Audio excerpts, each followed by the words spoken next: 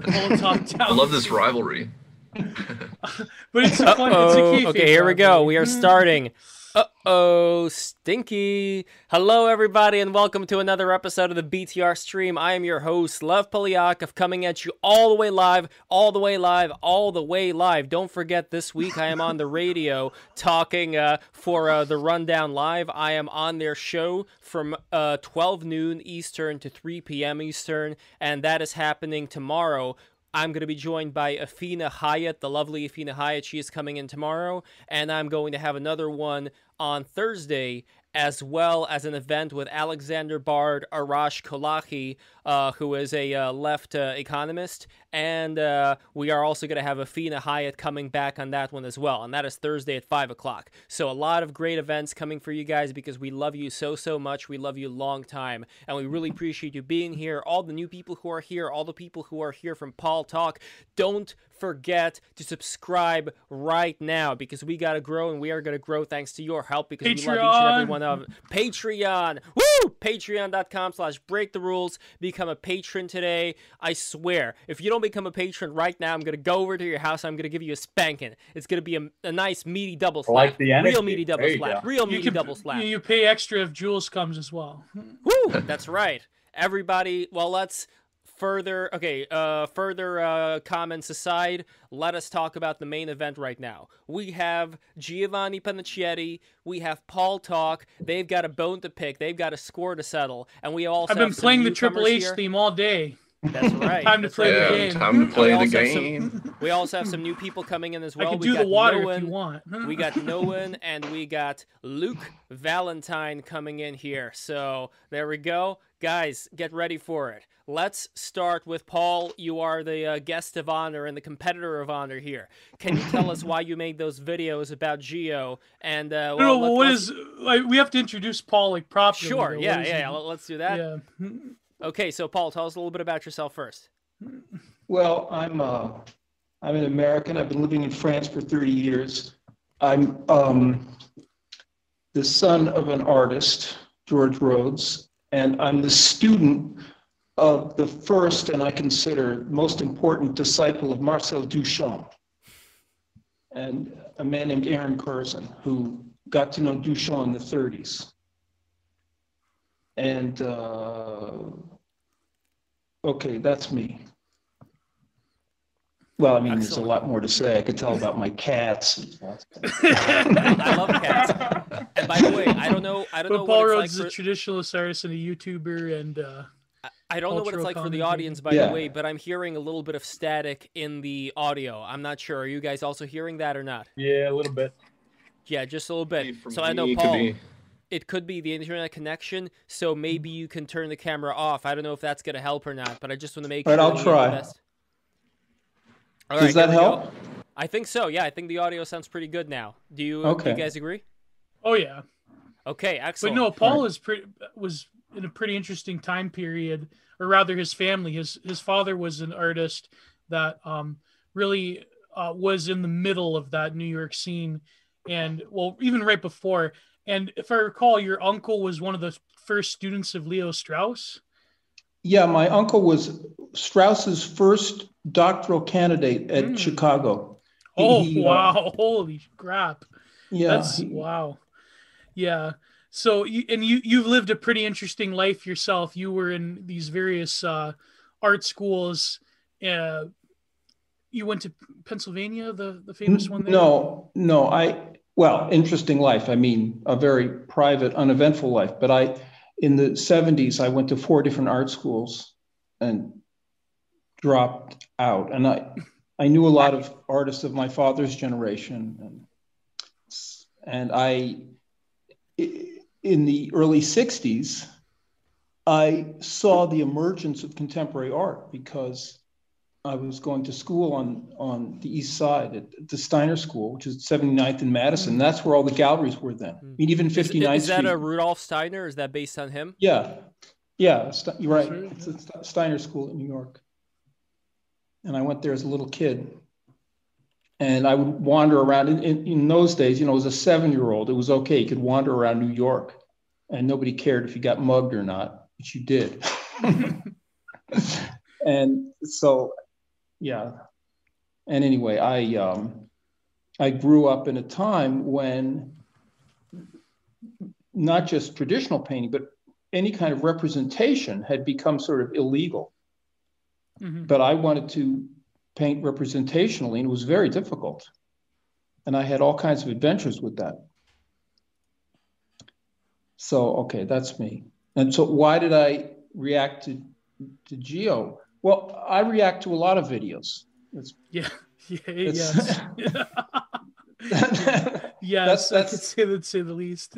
Yeah, I mean, that's my YouTube thing. I get stuff off my chest, and I don't know. It's probably no one or somebody probably put me onto Geo.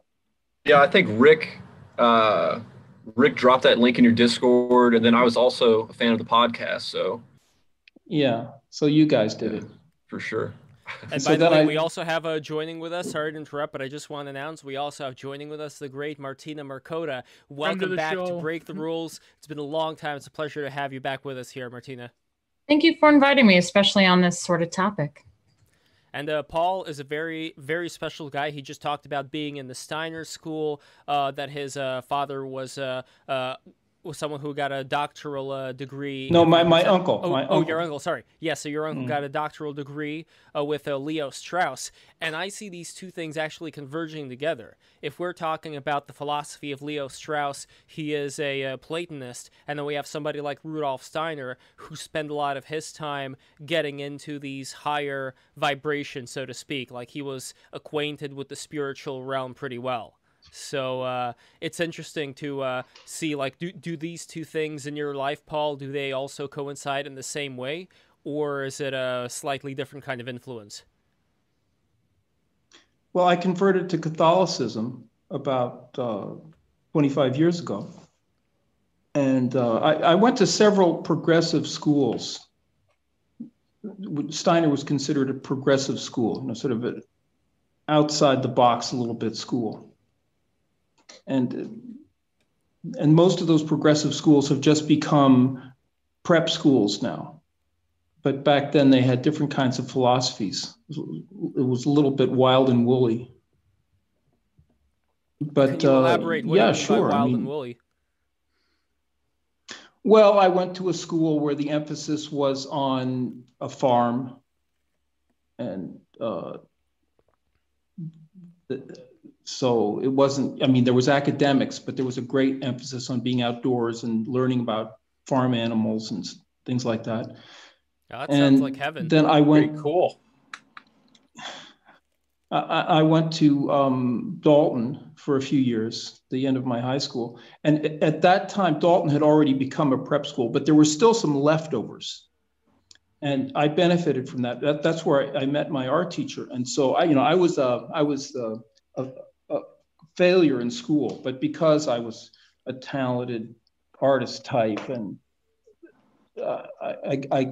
they gave me a diploma anyway. I guess they didn't want to have any failures either, but they were okay with that because there were still these leftover progressive things where the kids were supposed to make their own programs and sort of educate themselves in a certain way. Like so unschooling in a way. Well, that became like a trend later on. Yeah. No, yeah, it was very individualistic. I'm trying to find out here, what year were you in the Dalton School? I graduated in 1974, so I went there for 3 years. You know what's funny? Because 1974 was the year that Jeffrey Epstein came to the Dalton School to teach math and physics, and he wasn't really that well equipped. But it was the guy who ran the Dalton School who was actually William Barr's father, who was the guy who let Epstein in. Have you ever met William Barr's father? Well, Barr was the headmaster. Was it the same Barr who became the? I mean, he looked a lot like Barr. Yeah, well, it's his father, so it is the same Barr. That was his father? Well, yeah, that was his father. Yeah, I mean, he looked a lot like Barr. I wondered. Yeah, I'm not surprised. And did you notice there being any kind of, let's say, spook activity when it came to the elder Barr in that school? Were there any signs? Well, I know that Aaron didn't like bar. I know that. Who was Aaron? Sorry. And my art teacher, Aaron Curzon, who had been there forever. He'd been there back when the school was, super progressive. Interesting. And, Dalton was very special artistically. They had people like Rufino Tamayo taught there, if you know who that is. Now they had famous artists teaching there. And Aaron was the last hurrah of that. Yeah. Lev is also by the way, Lev is also the chair of the net. You always say it by this point. I forgot about it. And by the way, I really want to figure out a way for Paul to make his avatar bigger. I know that you can go into, and maybe it's not a fight not worth having, but if you go into the lower left corner in the video settings, then you can actually pick like your avatar again, because Zoom does the stupid thing where it like shrinks the avatar down to a small size. That's a really beautiful painting. Mine's pretty normal. Is this a painting that you did, by the way, or no? Yeah, it's a self-portrait. Meeting settings? Yes, so go into video settings, and you should be able to, inside of video settings, choose a different photo. If you go into... Show my video in gallery view? Oh, no, if you go into profile, and then you will see your photo. Everybody subscribe right now. If you go and you see your photo over here, click it, and there will be a pencil icon. If you click that pencil icon, it's going to let you choose another photo, which is the same photo that you used before. I know this is kind of like inside baseball, but we're breaking the rules because we want Paul Talk's beautiful painting to be shown to the entire world. It's funny how both of us, our avatars are both things that we painted. Is this only if you have like a Zoom account or something? Like I can't do this. Yes, if you have a Zoom account to do that. Work, so Paul, let us know Paul may your progress. be on mobile as well. Oh, that may be a little bit... I can't figure it out. Okay, fine. Don't worry that doesn't about matter. It, please. Yes. No. I tried my best. Subscribe to Paul Talk on YouTube as well. By the way, I'm going to post your YouTube channel. Post link in the chat. Subscribe to Paul Talk. Don't subscribe to my channel. That's my thing. Nobody should subscribe. I don't want it to get any bigger. Obvious reverse psychology there. Obvious reverse psychology. I admire that. That's why we said true with a V, because it's like black metal, true. So if you can find his channel, I believe Paul, I think you might be shadow banned at this point. I'm sure I am. I'm sure I am, because Why would you be shadow banned? What's going on? Oh, because I do a lot of interaction with white nationalists and fascists and so on. But you yourself, you wouldn't describe yourself as a fascist or a white nationalist. Like sorry. I saw the video you did, and it's funny because I think that's one thing among the many things I admire about you is your fearlessness, because you did that video on Keith Woods, and you got totally just by his fanboys, and it was just. Oh man, I'd love to have Keith on the show, by the way, but no, I feel like, it's really weird when you engage in different circles. Well, we all know about that with Break the Rules with the witches and the furries, and but yeah, Martina, you should have been there for all of those streams. You would have been the superstar. I heard about it. You had some drama, I think, with the witchy streams, right? Are you still mentioning this, Gio, every time? I found it surreal how we had the e-girl stream. We had like literal porn. By the way, maybe Martina should have went on the e-girl stream, but we had literal porn stars. Because Martina is like the enemy of all e-girls for some reason. But anyways, we're getting off topic. So what I wanted to discuss, I guess the main topic, Lev, what would be the main... Well, the main topic would be the disagreement that that Paul Talk has with you when it comes to your view on art. That would be the main topic. I don't know if it's much of a disagreement. Well, yeah, I got Well, I don't know. What's the main thing? What's the main point? What's the main point you two have? Like, is it like what's true art, and you think it's like really different to Paul? A good topic, because having watched a lot of Paul's videos, I guess maybe a general introduction to what Paul means by true painting and the ethos behind true painting. So maybe if you could just really quickly summarize, not quickly, I don't want to limit you, but if you could summarize like what you mean by true painting and what is this idea behind your artwork and the work that because, like I said, you came in a very interesting time when the art world was changing, and you were right on the cusp of the death of the avant-garde and the rise of contemporary art. So it's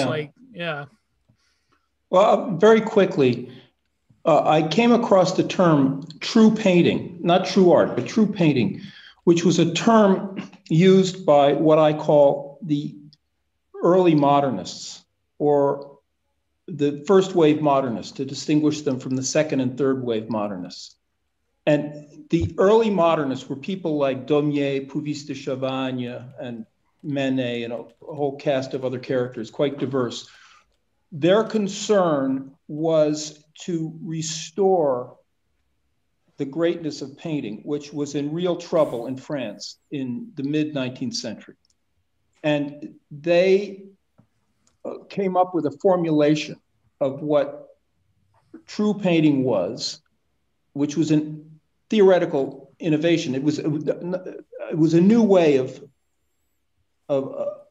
understanding what painting was that had become necessary because of this degrading of painting that was, I theorize, a result of the French Revolution.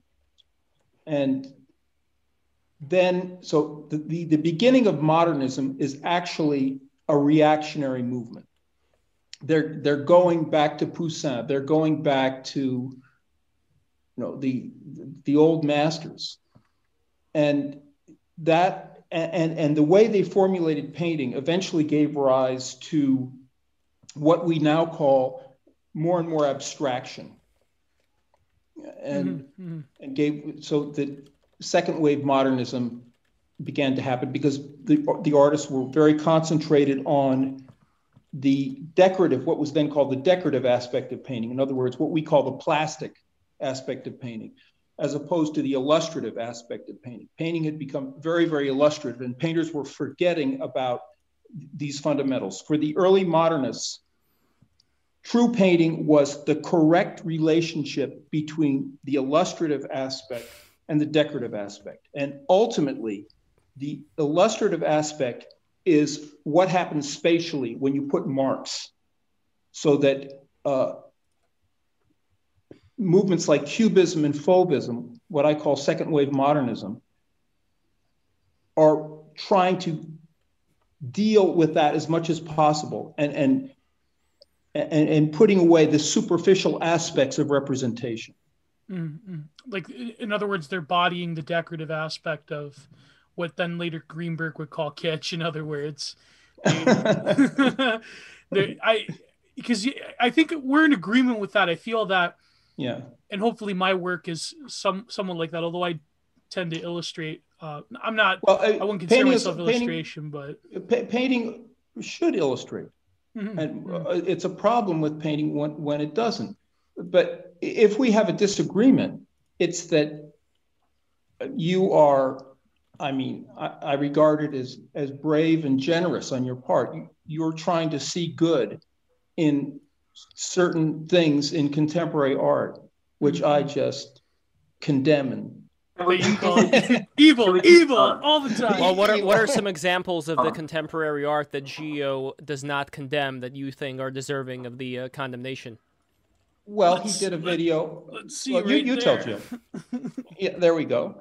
Well, I don't know what Gio says about Bacon, but I watched a video where he talked about Kiefer, and then I thought he was a little soft on, what is it, Dunham?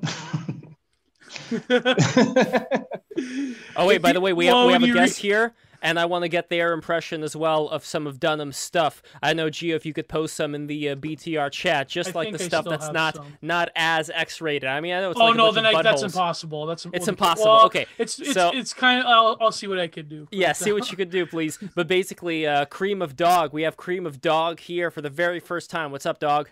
What is up, boys? We're not talking about Lena Dunham.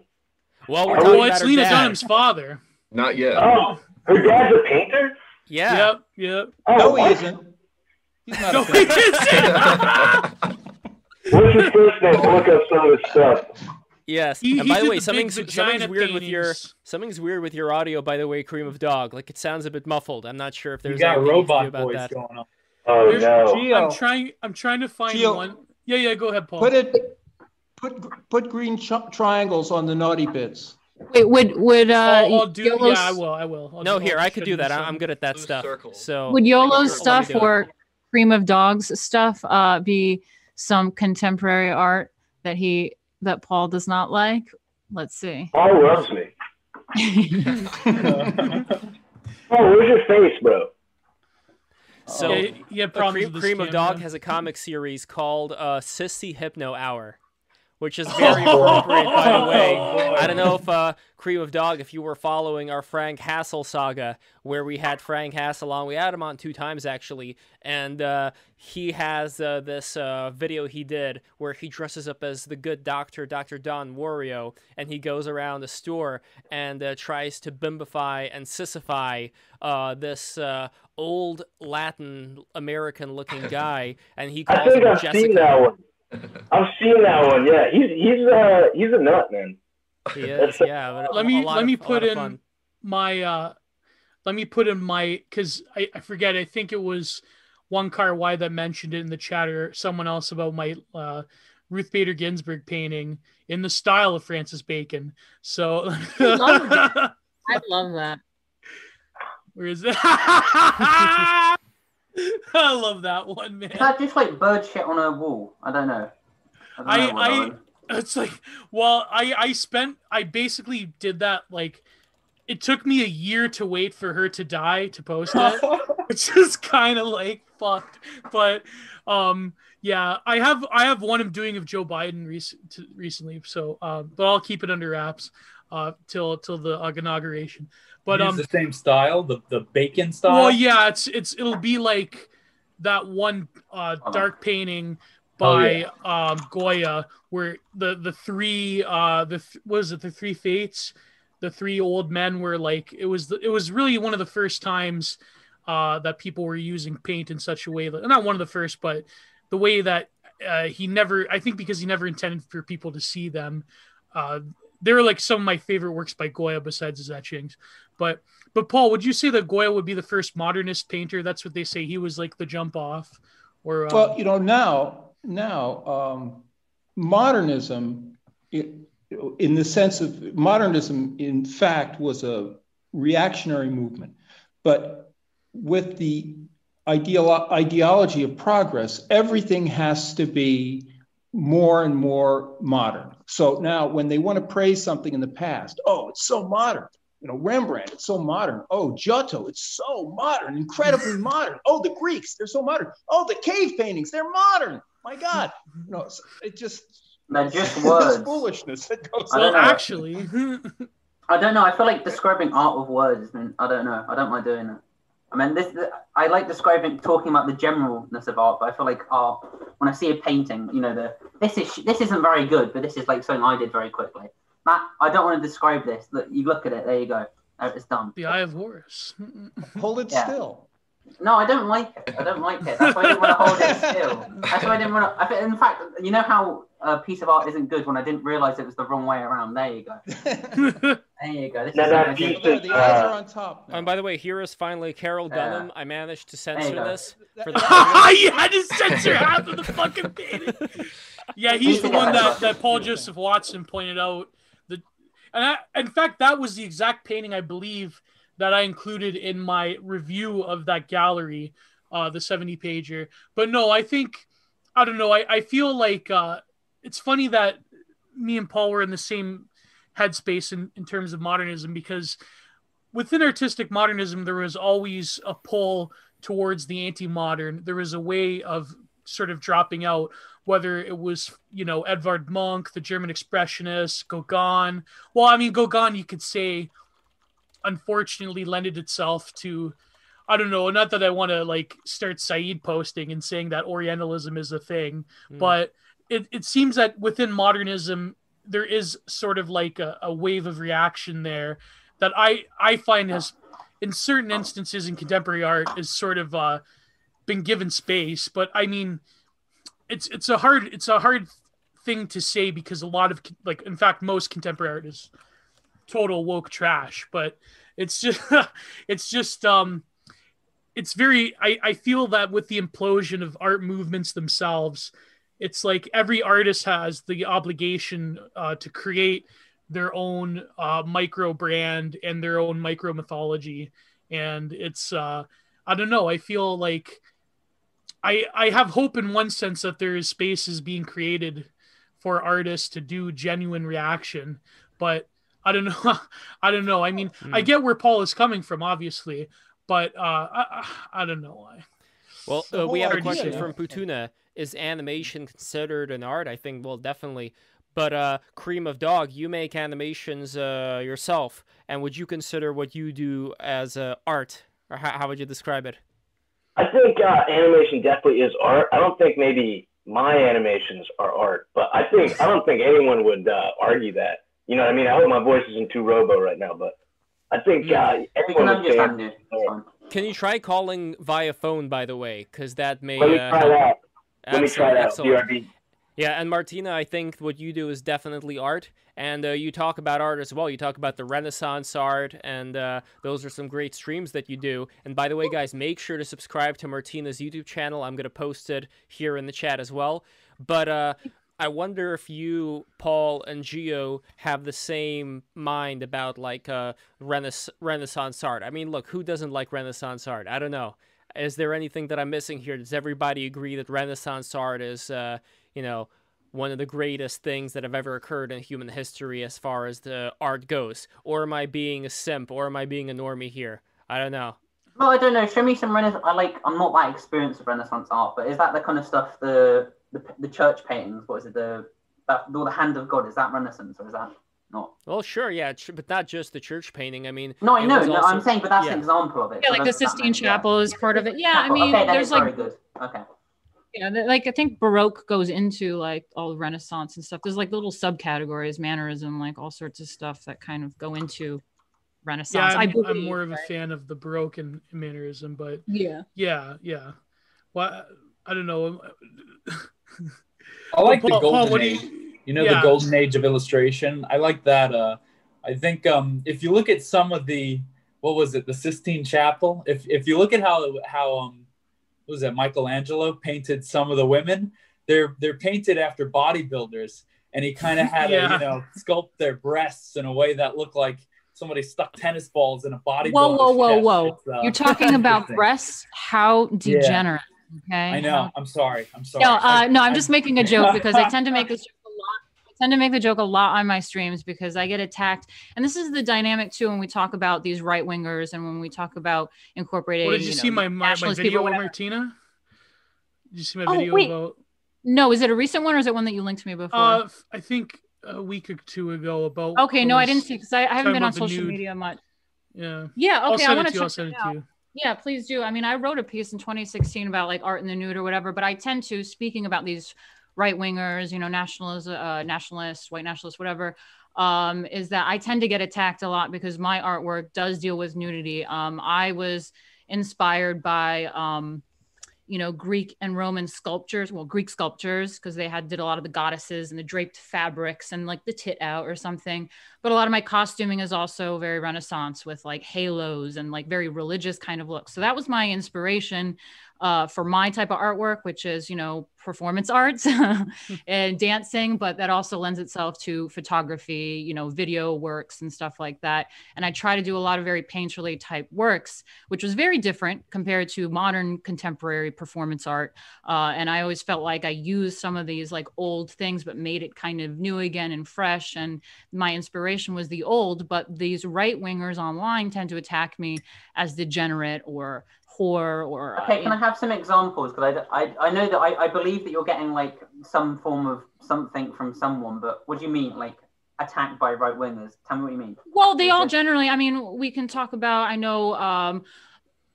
When Mark Collette has said that I was a degenerate because of my artwork. Venti goes on about it a lot.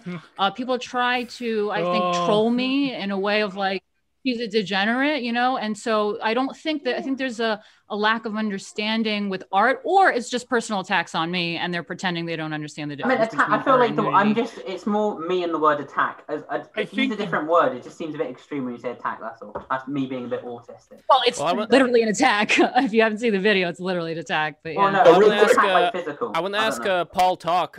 Paul, what do you think about when it comes to the Renaissance, nudity? Some people would equate that with degeneracy and all that. Like with the Catholics, since you've converted to Catholicism now, when it comes to the Catholics, I mean, obviously during the Renaissance, there were depictions of much nudity, but there were also depictions of gods and goddesses and all that fun stuff. But there are some people, though, who would, let's say, take a look at an Italian man who I saw recently when I was walking by my old Catholic school, and I saw this Italian man go next to the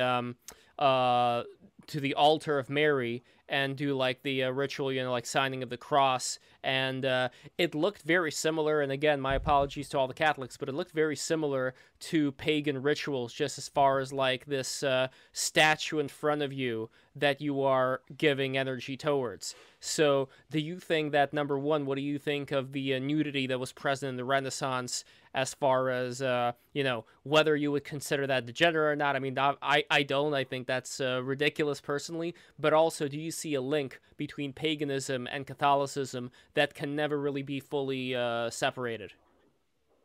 Well, first of all, the human body has always been the essential subject of art, from ancient primitive sculpture. You know, in the medieval times, all you have to do is look at some capitals in Gothic churches, and you know the human form is everywhere. It's the essential thing, because it's the thing that is, it's the most interesting thing we have to look at. And I think our interest in everything else is like waves reverberating out from what we see when we look at the human body. So in a way, I see that as a non-issue. People have different attitudes at different times. And I agree. But as far as, let's say, pornography goes, where do you personally draw the line between what is considered art and what is considered pornography? Or is there a line? Well, well, sure. It's when it becomes prurient. You know, it's a fuzzy line, but it's a question of attitude. So, and it's something that's easy to recognize when people, you know, it's evil. That's it's when it gets evil. Well, how do you define that kind of evil if we're talking about... Yeah, when you call art forms evil, what do you mean by Francis Bacon is evil and... well, yeah, I got... Well, we know Marina Abramovic is evil, but I mean... I guess it's about what the artist... Because... Sorry, my bad. After you. Well, first Paul, then Luke. Yeah, well, I got into this with Chris Johns. We did a lot of videos back and forth about this. Martina said something about this, but the whole business in contemporary art is each individual is closed in on themselves. They are generating a world. Each person is an ultimate creator, and they're going to discover a new universe. There's absolutely no commonality, and any kind of commonality is looked upon as some kind of imposition from outside that has no creative impulse. The impulse is, it's very Freudian. It's the id bubbling up and creating this new thing. So that's what people have to do, and we're in the situation where, which is philosophical relativism, if you like, where we can't get out of that and get people to turn their eyes and turn their minds towards the real, and what's common to us is what's real, and painting has certain laws which are eternal, if you like. Certain things always happen when you start putting marks on a flat surface, and that's a very natural, very human thing to do. And beyond all different kinds of styles and all different kinds of attitudes and all different things that painting can be used for, there is a fundamental that's going on. And that fundamental was never forgotten through all of human history and prehistory. And then the French Revolution, we got more and more into ideology, and art started becoming instrumentalized in different ways. And now it's totally instrumentalized in this Nietzschean, Heideggerian festival of ultimate individualism, and each individual generating their own cosmos. And it's a lie, because we actually we all live together in this world. And we have, of course, each person has some individual characteristics sometimes. But you attack Heidegger, but isn't that Heideggerian throwness? I mean, that's the essence of Heidegger right there. I mean, isn't what he's saying about Dasein being a level of throwness into the world, and we're always stuck in the middle of the other and the being of beings. And yes, mm-hmm, yeah. Except that we live not in Heideggerianism. We live in vulgar Heideggerianism. Oh, we're thrown into our culture, but it's vulgarized the way Nietzsche is vulgarized. Nietzsche, the Superman. There was going to be these wonderful, philosophers of the future, but now everybody's a philosopher of the future. School of life philosophy. But the problem with Heidegger is that we're thrown into our culture, and we are then cut off from other cultures. So that even if you accept that we're thrown into our culture together, we're thrown into a different culture from what it was 300 years ago. That has nothing to do with us. It's a whole different thing. And people say this all the time, especially in the 70s and 80s. They would say, oh God, well, Beethoven, who knows what he was doing? So it's a real problem, because when you go into a museum and you look at a painting, you're having an experience now. That painting is a reality for you and anybody else who looks at it. And we look at these things and they're so tremendous. Rubens, pick whatever painter you like. We have this experience with Rubens. It's part of our world. It becomes part of who we are. But they're just old dead white men, Paul. Don't you know that? Well, they're old dead cis het white men. I want to show you a work by irony. I want to show you a work by a live white man who is in front of us today, Luke Valentine. So, Luke, this is one of your beautiful pieces. I don't have to censor anything, but over here, it's half of it. So I wonder if you could find the other half and send it to me. But this is one of your characters. What's your name, Luke? Yeah, that's okay. Well, now we're talking about my personal work. That's a little embarrassing, but yeah, it's part of a comic I made called Splatterbrain, which I know we're talking about, fancy artists and everything, and what's good. This is fancy art. And yeah, but my comic's name's Splatterbrain, so it's a little bit. It sounds lowbrow, but it's not lowbrow. I'll just put it that way. But anyways, well, people called Rubens lowbrow back in the day. So. Good point. Lowbrow. You're onto something then. Yeah, exactly. See, but what I wanted to remark on was whether or not art is what makes good art and what makes evil art. I think that's what you were talking about earlier. And I think it's about the intention of both the artist and the art and how it's necessarily perceived. So it's yeah. So basically it's does a piece of art uplift you? And does it make you feel something? Does it galvanize you? Does it make you want to does it inspire you in some way? Or is it an advertisement that's really well put together and makes you want to go and respond to impulse and go buy something? Or is it pornography where it makes you go want to hide in the bathroom, hide in the corner and, give into your passions? You know what's crazy? I think that I've had this conversation on Twitter. I think you were involved, Luke, where I said that graffiti taggers are some of the last true artists in the world, because graffiti art has been colonized by corporations where they'll pay taggers to go out and do Banksy. They'll pay muralists to go out and make corporate advertising in graffiti wild style. It's like fucking Calvin Klein in wild style. Can you believe this? But yeah, that's I don't know. Well, what does the rest of the panel think about what makes good art, what makes bad art? Well, I also wanted to get I don't mean to put you on the spot, Luke, but I really love your work, and I wanted to get Paul like that Talk's one opinion work. of it. Because it's like a different world, but I'm curious. Like, Paul, what do you think about that girl in the red swimsuit? If you notice, she was Catholic, Paul. Yeah, she got the cross. It's all flashing by so fast.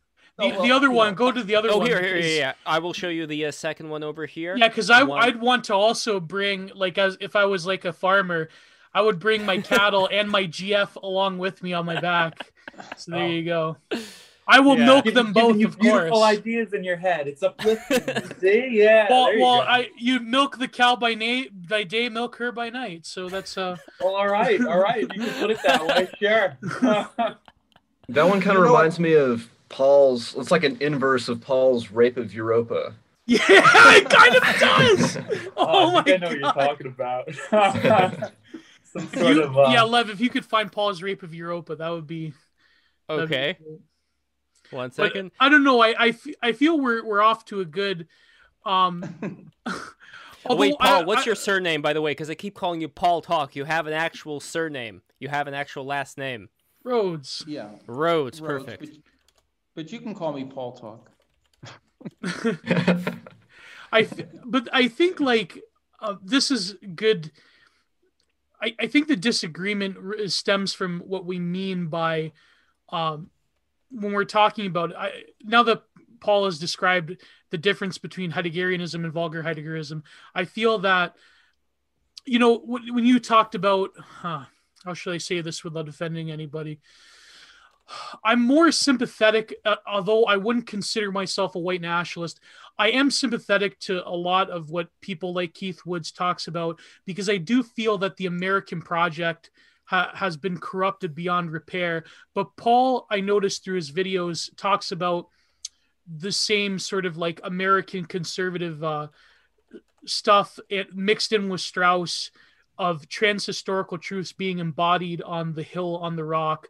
But I feel that because of, you know, various forces, late capitalism, the decay of various, I know, yeah, as soon as I said late capitalism, I know, Paul, you're going to go off, but I feel that various forces of modernity has led a lot of that sort of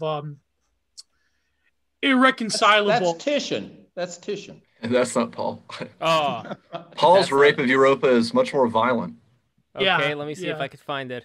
But no, I feel that within our time frame, within our particular episteme, I feel that a lot of that stuff, I'm more of the opinion of, when it comes to art, of John David Ebert, that we have to reconcile the fact that every artist is within like the ashes of the wake of the great collapse of mass civilization signifiers. And we have to, and artists have the job to sort of pick up the pieces, and people do this very well. Or people like Biskinski, who are playing with the sort of the apocalypticism of this great collapse, when Nietzsche predicted the rise of the last man. And so I feel that Paul, you want to sort of not ignore this, but I don't know. I feel that the art that's being produced now, whether we're talking about Francis Bacon and Anselm Kiefer and Justin Mortimer and people like that, I feel that it's reflective of the times, and we can't necessarily ignore it. Although most art, I do sympathize, because in the contemporary art world, there is art being made purely because of corporatism, purely to sell an ideological message, and art that's being promoted doesn't really reflect our particular time. It reflects the time period of people that have bourgeois white liberal opinions. You know, like the neoliberal kitsch, right? I'm going to put like neoliberal kitsch, exactly. But I would say that's why there's an importance on art, and you know, if the left are utilizing it in a way, but I feel like that's what's missing on the right. I'm not saying like ruin the concept, like perverse the idea of art and not have it be true, but I feel like the appreciation for art is on the left side. They know how to use it to tap into the archetypes of right people. And left. I think art goes beyond right and left. I think it has nothing to do with politics. Okay, I don't know what your deal is, but I'm trying to make a point, and you keep trying to like word police me. I'm not trying to wordplay you. I'm trying to say I think it's beyond. We all know I think it's beyond left and right. I mean, okay, wow, brilliant concept. Yeah, we get it. I'm not trying to be like that. Fuck you. Finally. I'm not trying to be like that. Fine, shots fired. I don't know. I don't even I'm not know. trying to be like. Okay, Martina, finish your point. Then we'll go to myself. I'm sorry, but I just. And by the way, this is Paul's Rape of Europa. And I think, I really like that because that's really, that painting alone is worth probably the thousands of hours of white nationalist podcasts out there. So I don't know. It's not to shots fired, but anyway, sorry, Martina, go ahead. Yeah, I'm just saying the importance of art. And that's, something that I feel like could be utilized more in certain sections, if you want to call it that. Whatever. I like this comment over here. Myself is just autistic. Please be patient. Yeah, please. I am a bit, but at the same time, I don't know. I feel that the problem is that the people that focus on art and aesthetics on the political right, unfortunately, you can't really cargo cult what they're doing. Excuse me, did you say right, Gio? You can't say right. There, it's beyond left and right, okay? No, I know, but on the cultural right, No, wait, myself. Sorry, you go first, and then I'll. No, I get a point. No, whatever. The point. You're going on a different conversation. I want to see what Cream of Dog has to think about all this. Cream of Dog. I'm on Martina's side. Yeah, fine. No, but I feel that even like what I mean, go beyond left and right. But what I mean is that in terms of art itself, I feel that,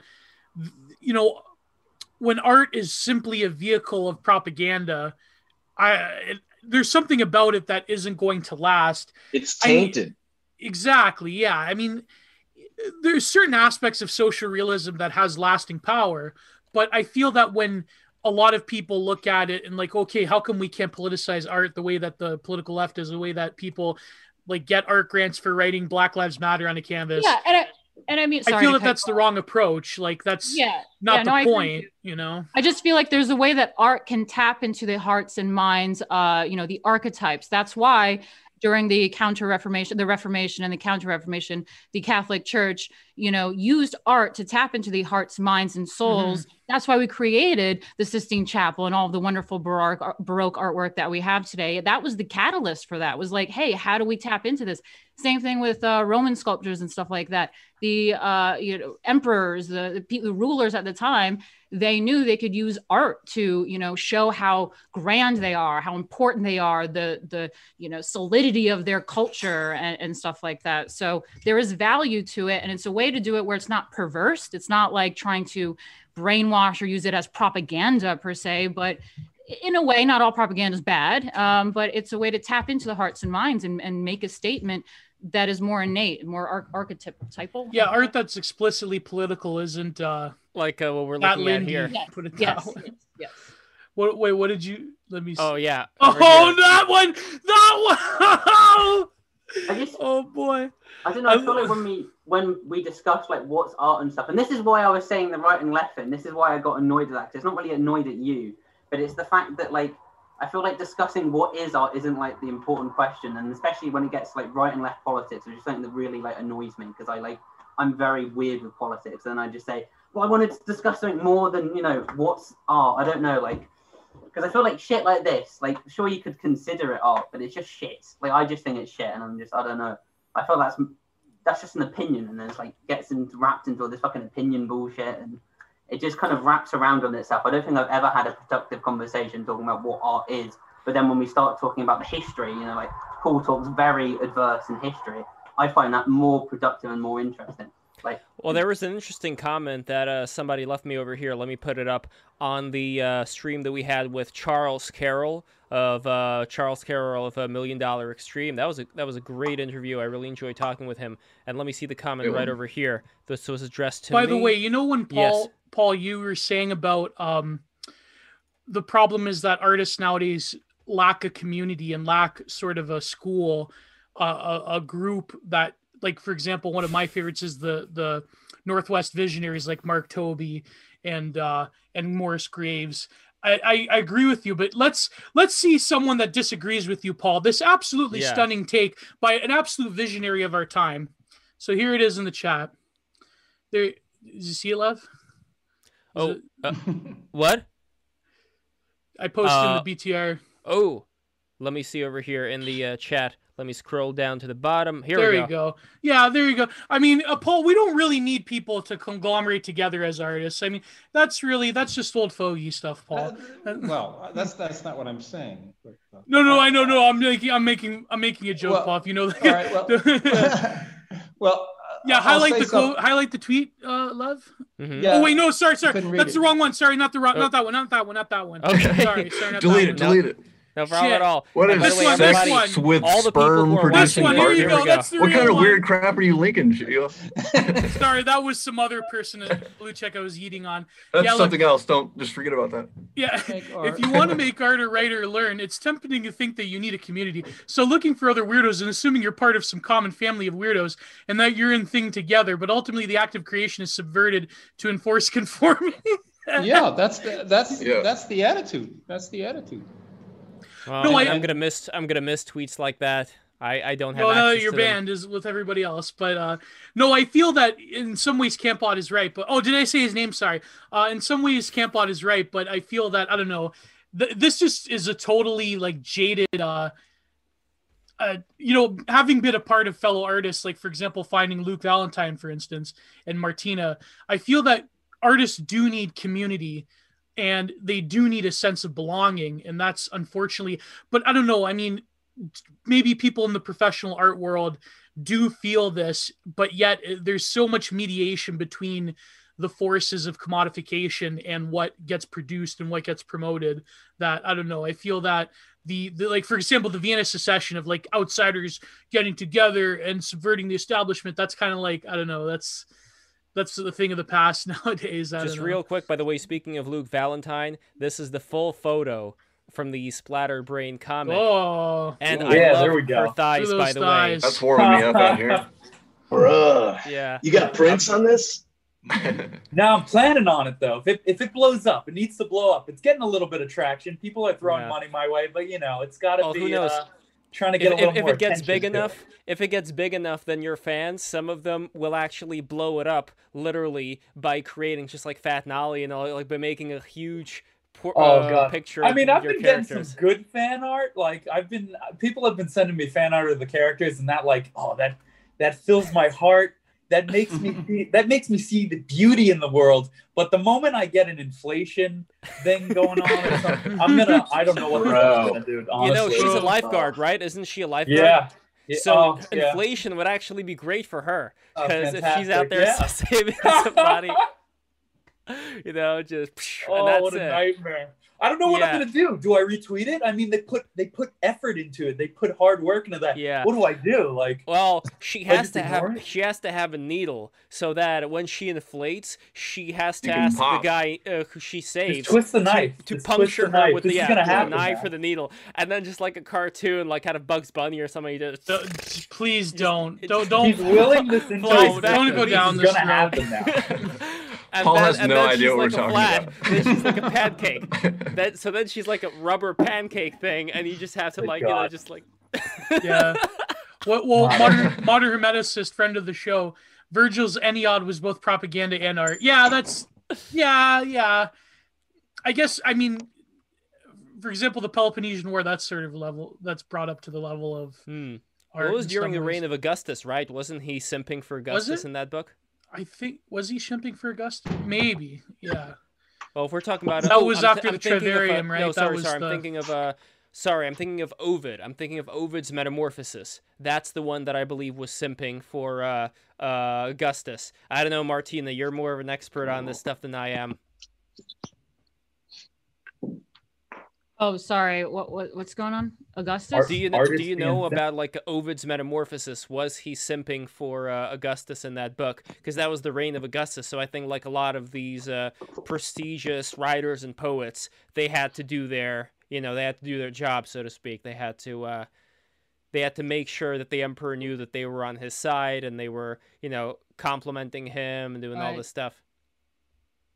So I'm not exactly sure. Yeah, I mean, that sort of thing used to happen. Yeah, that sort of thing used to happen all the time. I feel like I went to the Met and I saw something too that was something about that that had to do with like a British artist with like a bust. He came from Italy. Damn, I have to look it up. But no, you're probably thinking I know a lot about all this stuff. I mean, I do art history streams, but I'm not claiming to be an art history expert. I just figure since what is it? What university? It's not Harvard, Princeton. Since Princeton decided to get rid of their art history program because it was too focused on white Western culture, I took their textbook and I'm reading through the textbook online. We'll continue to keep it alive. So I'm not a super expert on it, but I find it fascinating. I learn every day, and I hope others learn every day. No, that is a very important thing to do, and God bless you for doing that. And recently, you heard about that whole thing about getting rid of, what was it, the Odyssey in one school. Like, they didn't burn it, but they might as well. You know, they got rid of the Odyssey from the curriculum for the same reason that you were stating. Yeah, what's the logic there? Let's see. I think it was the same one you were talking about right now. Let me take a look. The Odyssey banned school. I'm gonna read this for you right now. Here we go. So Homer. Okay, so this is from the National Herald. Homer mobbed as a Massachusetts school bans the Odyssey. So let's see what they go on to say over here. Here we go. Okay. The study of Homer's epic poems goes back to antiquity at least, but a recent movement is attempting to throw the baby out with the bathwater and ban classics like Homer's Odyssey in case they might offend someone. An opinion article titled "Even Homer Gets Mobbed," published in the Wall Street Journal, highlights the effort to remove classic works of literature from classrooms across the United States, because those classics that make up the Western canon were written in the past where offensive attitudes were prevalent throughout the world. As Megan Cox Gurdon writes, a sustained effort is underway to deny children access to literature. Under the slogan #DisruptTexts, critical theory ideologues, school teachers, and Twitter agitators are purging and propagandizing against classic texts, everything from Homer to F. Scott Fitzgerald to Dr. Seuss. Even Dr. Seuss, my God. So, good doctor. The good doctor, Dr. Don Wario. There we go. So this is what we're up against, and there was a comment that was left for me in the conversation with Charles Carroll. And I was asking about whether or not we're going to maybe go back to this... to this age of there being Medicis and other rich folks who actually care about good art, like it was back in the day. Yeah. And this is a comment from Eric. Yeah, that was McFarland. also. What's going on? Sorry, go ahead. Yeah, the Medici. Yeah, so this is the comment There's from a Eric. delay. This is the comment from Eric McFarland. Lev, on the question where you ask if there will be any more Renaissance-esque time periods, I think that won't happen again because back then the rich were royalty and had little risk of losing their status and wealth, so when they commissioned art pieces, they did it for themselves and future posterity. Whereas in today's world, status and wealth are fleeting, so everything must have a return on investment and be sold to the general public. It is difficult for the wealthy to justify spending. Let's see if millions or billions on art when their wealth could disappear. I think it's a symptom of capitalism where everything has to be created from a point of selling it, which negates a lot of potential artistic endeavors. $1 Million Extreme, for example. This has its pros and cons because back in the Renaissance, only the well-connected and established were privileged enough to see art, enter beautiful structures, hear music, whereas today everyone gets somewhat equal access to these arts, but that leads to competition for those resources of people's eyes and ideas, which creates its own gatekeeping of sorts. So there we go. I'm curious, Paul, what do you think about Paul. the statement? People want Paul. The chat wants Paul. Yes, the chat wants Paul. Go. They love you, Paul. I'm not sure. My problem with all this sort of thing goes way back because I treated this problem in my book. You know, we talk about art now, but the word art now doesn't quite mean the same thing that it used to mean. People used to talk about the arts, and there was painting, and there was sculpture, and there was etching, you know, all the different arts, including chair making, cooking, hairdressing, everything. So there was all these arts, and these arts had a hierarchy. And for instance, you know, Well, I mean, and the hierarchy had to do with the expressive possibilities. For instance, like roofing is an art. And so you can see in France, for instance, when they do make roofs out of slate and they have rounded roofs and all sorts of different pointed roofs. And so it's artful in the sense of technique. But it's not the same thing as painting, because it's not giving you some kind of human expression. It's making something very beautiful and exciting and wonderful to have, keeping rain out of your house, and it's very decorative and so on. But it's not telling you a human story. So there were the high arts, which were the most poetic arts. And then there were other arts which were perfectly respectable, but they were on a lower level, and they had other purposes. And life is not all about standing on top of a mountain, looking upward towards God with your arms out and having a light shine down on you. You also have to go down the mountain and go to the bathroom and eat something. And life is made up of a multitude of things. And these things have a hierarchy. And the word art now subsumes everything. There is no more painting.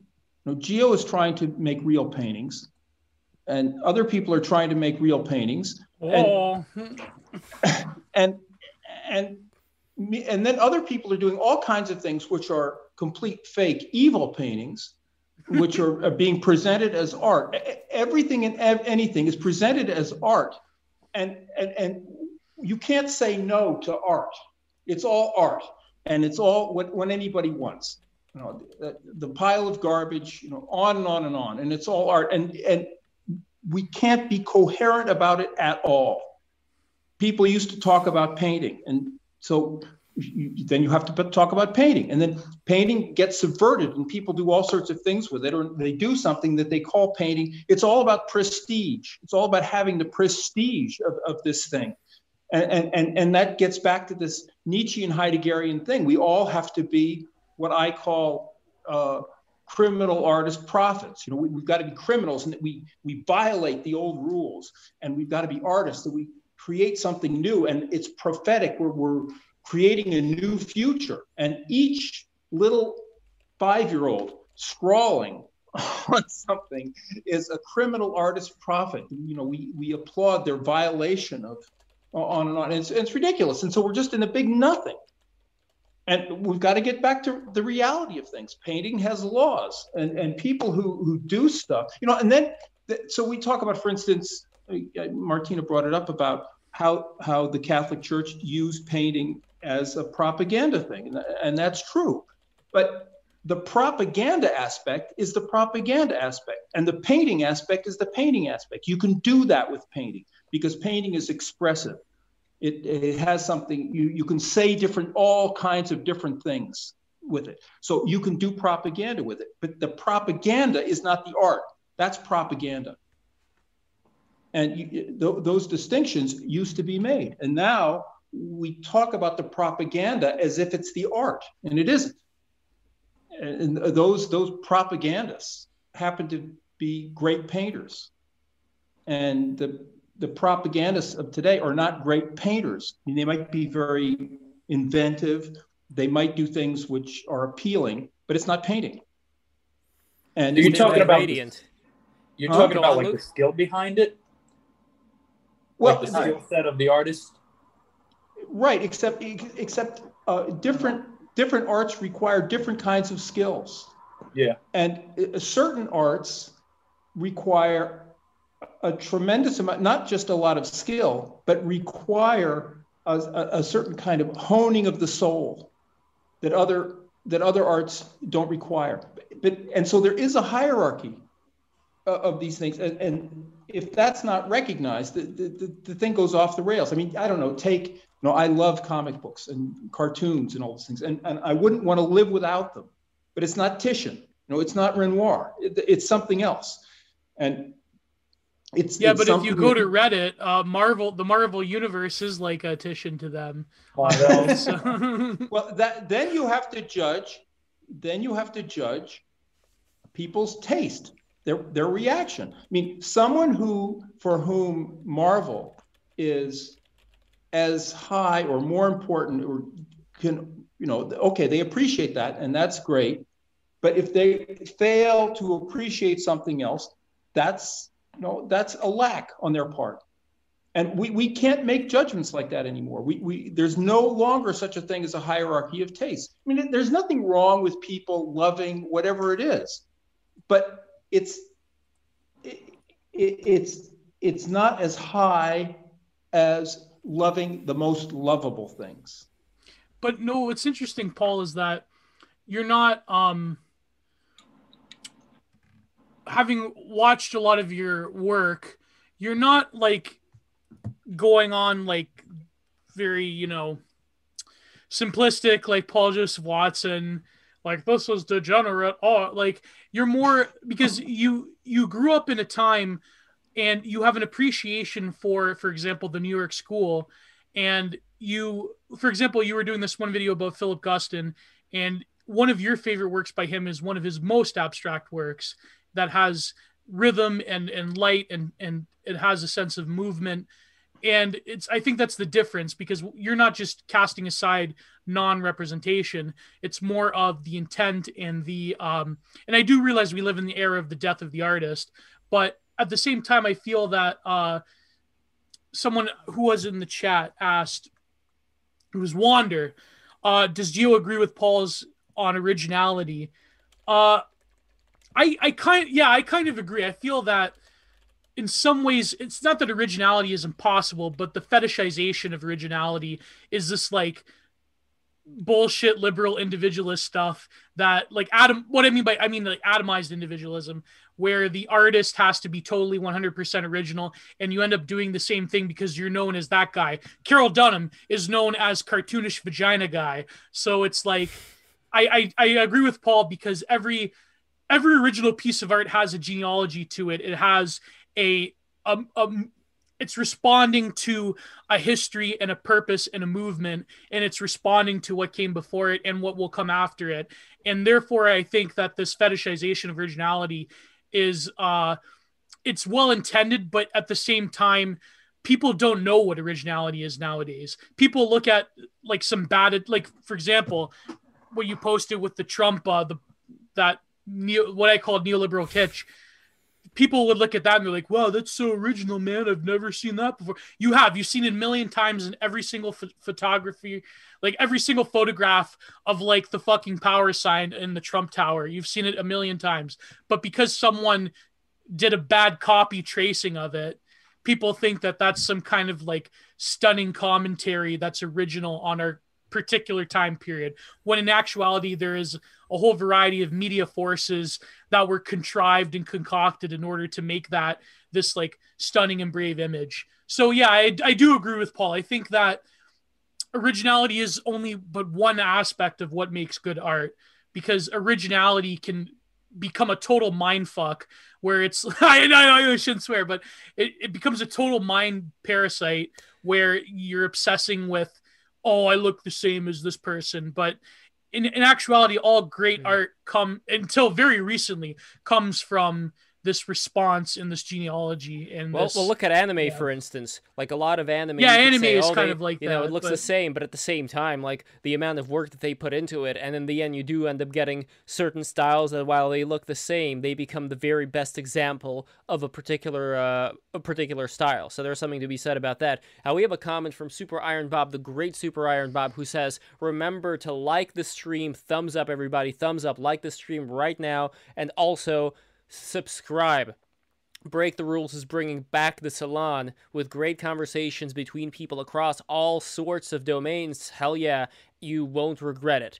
And if you want to support the stream further, there are super chats and PayPal and crypto links in the description, and Patreon if you want to support on a regular basis. God bless you, Super Iron Bob. You heard the man. Super chat, super chat, super chats. And in fact, whatever super chat you write, whatever question you ask, we are going to answer it right here for you on the stream. Cream of Dog is here. I love Cream of Dog. I love that character design of that dog, man. It is such a beautiful design. It's so nice nice looking. It is just, and you could see it like even in your face, Cream of Dog. Like you have such a nice, like this is the first time we've ever met, but you have such a nice, like I don't even know what to call it, like a spirit about you. You know what I mean? Like you just seem like get out of here. What are you doing? Get these compliments out of here. You're too kind. No, I'm simping. I'm simping for Cream of Dog, cause you're my dog, Cream of Dog, and you're my dog too, Paul Talk. You're the man now, dog. You remember that movie, Finding Forrester? That was a good website back in the day. Anyway, I know I'm rambling right now, but the point is you got to subscribe. You got to help us grow, and we appreciate every one of you. So another thing that I'm curious about, though, which I think was kind of not really picked up on, was do you think that we have already seen all the Medicis there are to see, and we're not really going to have any rich people anymore who care about high quality art that would actually invest in it like time was invested back in the day to bringing people like Leonardo da Vinci and Michelangelo in, training them, giving them all the necessary tools, and then allowing them to just create these wonders. Like, have we seen the last of this now? No more? Are you asking me? Yes. Well, I'm asking everybody, but in particular, Paul, I would love to get your opinion on this. Well, now we're living in a world where the elite is corrupt, and they have this neo-Nietzschean, vulgar Nietzschean, vulgar Heideggerian idea, and in contemporary art is the equivalent for them, and what it does for them, it's not something to glorify God or glorify their wonderful accomplishments or to decorate their cities or to make things beautiful. It's to make a line of separation between themselves and the knuckle-dragging hoi polloi who vote for Brexit and vote for Trump and who have to be eliminated. And they can look at this stuff and say, we appreciate and understand this stuff. The emperor, his clothes are so marvelous, and those fools can't even see it. So, but wasn't the Rococo kind of like that back in the day, Paul? Well, not just the Rococo, but other intelligentsia movements. No, right? Like but I'm being an asshole. I'm being facetious, but I eventually we were going to get to this point about the Rococo, but styles are always there. People are for them and against them, and then there's other things going on because there's personalities. Certain painters, and they're attached to certain things, and it's like what goes on with rock groups, and then the fans of different rock groups end up fighting, or soccer teams or something. So there's all kinds of other aspects that Limp Bizkit versus Slipknot. So, yeah. Oh, Bizkit any day. Yeah, I've always thought that Limp Bizkit and that Shrek guy, what's his name, Smash Mouth, I thought they were the same person. Oh, Fred Durst. They have a similar aura. I don't know why. But anyways, yeah, go ahead. Well, that's also we have the elite we have, and they have the metaphysical attitudes they have, and it's going to produce what it's producing. And so if we're going to have beautiful things, we have to pull ourselves together and do them ourselves. But do you think that? So it's a different game. It's a different. But do you think that beauty is something beyond just something appealing or kitschy? Beauty could also be horrendous, like a Baskinski painting or a Goya painting. I don't know. I feel the reason I think contemporary art is worth looking at intellectually, at least, is that it tends to reveal where our culture is heading. And so when I look at, for example, Tracy Emin, for instance, I feel that, Tracy Emin, her dirty bed sheets and plastering. Tracy Emin's a bad example because it's so that's even to the level of kitsch now because everybody knows Tracy Emin. But let's say Paul Arago will be a good example. There's some, or Georgia O'Keeffe or whatever. I feel that. I feel that there's some value, at least, in looking at what the people that run this world believe in some respects. But that's something else. That's saying where the our society's going, or where it's been, or where it is, or saying what these elites think. It's not artistic. Those aren't artistic things. What's artistic is expressive power. And then, I don't think that beauty is really an issue, say, in painting. It could be, but it's the expressiveness. You're expressing something. And it's mysterious because you're not just making a picture. You're showing something, but it's how you're doing it. It's like this painting here that I'm seeing on my screen. The colors, the quality of the colors, and the way they're put on, and that speaks. It makes me think of the question of originality. I think you can't get away from originality. It's like fingerprints or handwriting. Originality is, it's there. Each individual is original, and it's a marker of our limitations in a way. But and that can be interesting. But when you practice an art, the art of painting, the art of putting colors on a surface and doing things with that, you are expressing something. And so if you express something that's marvelous, in order to express something that's marvelous, you have to understand how painting works, and then you have to have something to say. You have to, it has to go somewhere, and it could be propaganda, but the propaganda aspect is just going to be annoying. Or it could tell something, a beautiful story, and you could love that. Like if you take a painting like Titian's Actaeon, Diana and Actaeon. It's a terrible story because it's about somebody getting killed, and yet you look at this painting, and is it beautiful? Well, it's got all those crazy brushstrokes everywhere, and it's this mysterious, wonderful thing that's such a great work of painting art, and we're just so far away from that today. Everybody's concerned with their they've got to create something, they've got to make their mark, they've got to, most painters and artists and so on, the great mass of them all through history were anonymous, working away, doing beautiful things that we see. Walk around New York and there's all these anonymous Italian sculptors who are doing decorative work on these buildings, and so it's a lower kind of art, but here these endless lives swallowed up in this stone carving. And now, in the name of sculpture, people do things which are like it's as if they're spitting at all that. It's almost like a look at me, everybody, look what I can do, as opposed to contributing to this. Like when you talked right now about the New York City buildings. It just reminded me how psychedelic these buildings really are. When I look around, honestly, such art never ever, as far as I'm concerned.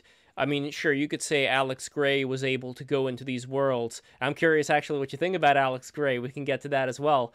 I don't know Alex. No. I'll show you some of his work then. Yeah, so cool. He did the Tool albums. You're what, Martina? I'm actually friends with Alex Grey. That's right. Oh, nice. Well, I went to... How much DMT have you done? No, that's fine, because I'm from the Hudson Valley, New York area near Woodstock. So he used to do these festivals at his house to the what are they called? But yeah, and they used to drop DMT and do light shows in the the full moon festivals in what's DMT? The chapel.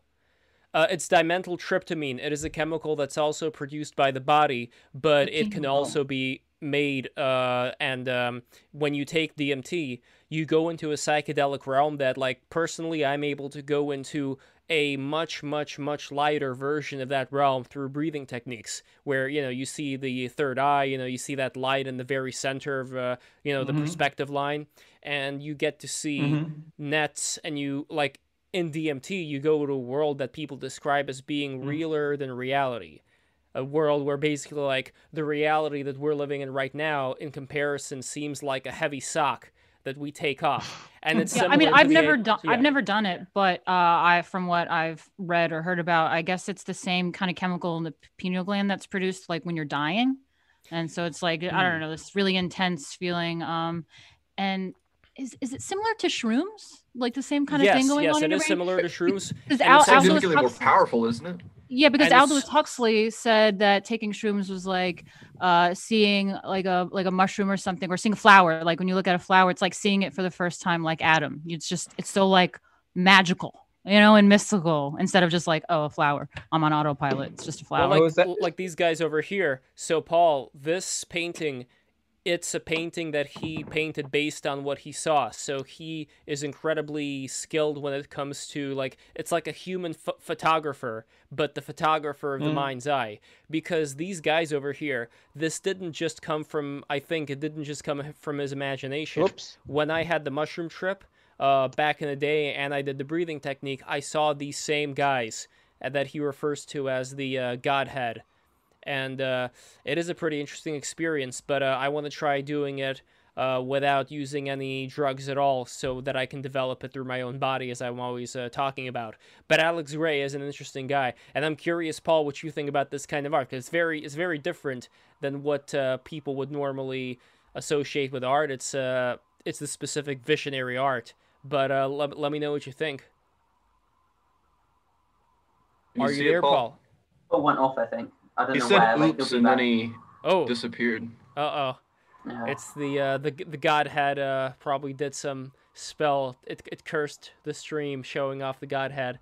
So hopefully we're gonna get Paul back. I'm gonna see what exactly is going on. So I had a question to ask, so I hope. Oh shit, he's gone. No, he is. He should be coming back soon. I'm going to check up on what exactly is going on. But let me take this opportunity to say to all the people who are watching, you gonna tell thank them to you subscribe? So much. Subscribe, exactly. I couldn't have said any better myself. Thank you so much. Yes, guys, please subscribe right now. I really appreciate everybody watching this thing, and I want to get deeper into this conversation. Let's find where Paul is. So, Nolan, can you also contact Paul and see what's going on? Maybe his battery ran out on the phone. I'm not exactly sure. Is he using phone or laptop? I would assume he would be using his smartphone. Yeah, that may be it. Maybe it just ran out of juice. So we're going to see how exactly we can go about this. But let's open it up right now to the rest of the panelists. So, Luke, any thoughts on the discussion so far about art? I know, like, you started drawing how many years ago? I mean, I've been drawing since I was 3, but honestly, I only got serious like 5 years ago, and I didn't go to school or anything. I had to learn it all on the computer, YouTube, and all that. So, different journeys, It's also free. Exactly. Yeah, free, but it takes some time. It takes a little more time, I think. Discipline. Yeah, I think gotta be. Discipline. I think Paul is back over here. There's some sound going on. I also wanted to quickly say, Martina, I went to acting school with Zena Grey back in the day. Oh, really? Is that his daughter or something? Yeah. Oh, nice. Yeah, I just talked to him on Instagram. He's a fan of Lady Alchemy. Nice. And I actually asked him if he wanted to participate in the magazine that I'm working on. I've been working on for a while, but it's coming together, and he seems to be really excited about that. So nice. And what is the magazine called, if people want to check it out? It's called Virtus Liber. Virtus, like VIRTUS, Liber, LIBR.com. But it's going to be a print magazine. It's not an online thing, because we got to get back to print. I think especially with a lot of the censorship and all sorts of stuff on the internet, it's not the wild, wild west anymore of the internet. The information superhighway. So I feel like we should all start making real life tangible things now. And an old magazine is kind of fun to do. Agreed. Well, this is exactly why for our wonderful patrons, for our $20 patrons, you are going to get very, very beautiful looking wooden magnets that are created by my father, Alexander Polyakov. So, one second, here we go. Okay, so this is the wooden texture of these magnets. Look at this beautiful wooden texture. These are completely original, and you are going to get a magnet every year. Every year that you are a subscriber, you are going to get a magnet. And on top of that, if you become a $30 patron, you are going to get Giovanni Panicetti's beautiful prints. Look at him go. This is exactly how fast it takes him to create one of these prints. This is not fast forwarded. This is exactly how long it takes. And when you become a $50 patron, you are going to get, on top of all this stuff every year, you are going to get a completely original wooden magnet. Complete whatever you want. Well, I mean, not completely original, commissioned. Commissioned wooden magnet, whatever you want. In fact, I would love to show Paul Talk some of my father's work as well. If I go to alpstudio.com, I'm going to put some of these pictures and show them to Paul. But anyway, I wanted to get back to Paul regarding Alex Gray's work, if he had a chance to look at that. So, Paul, can you hear me? Can we hear you? Yeah. Listen, can I let me tune in a couple of minutes? I'm helping my father out here, and then I'll. Oh, sure, absolutely. I'll jump back in. I'll jump back in. Okay. Sounds great. Right. I mean, this is great because we're all helping our fathers. Paul is helping his father, and I'm helping my father when it comes to showcasing his wonderful artwork. And I got him into crypto art as well. But here, just real quick. In fact, maybe I could show it off this way. So here we go. alpstudio.com. Let's see if this works. Yeah, there we go. Look at that. So you can see some of his artwork over here. A lot of this stuff is stuff that he did back in the USSR. So this one over here, this is supposed to be Esmeralda with her goat, and yeah, all kinds of beautiful works. I think my dad's a real genius, and this is the kind of quality that you guys can get. And this is, by the way, my mom. So he drew my mom back, I think, even before she had me. But this is her over here. And, I can see the similarity there, Lev. Thank you. And the wooden toys. He makes all these beautiful nutcrackers over here. Here is a rooster that he made. Look at the quality on this rooster over here. Whoa, that's rad. Yeah, beautiful textures over here on this wonderful rooster.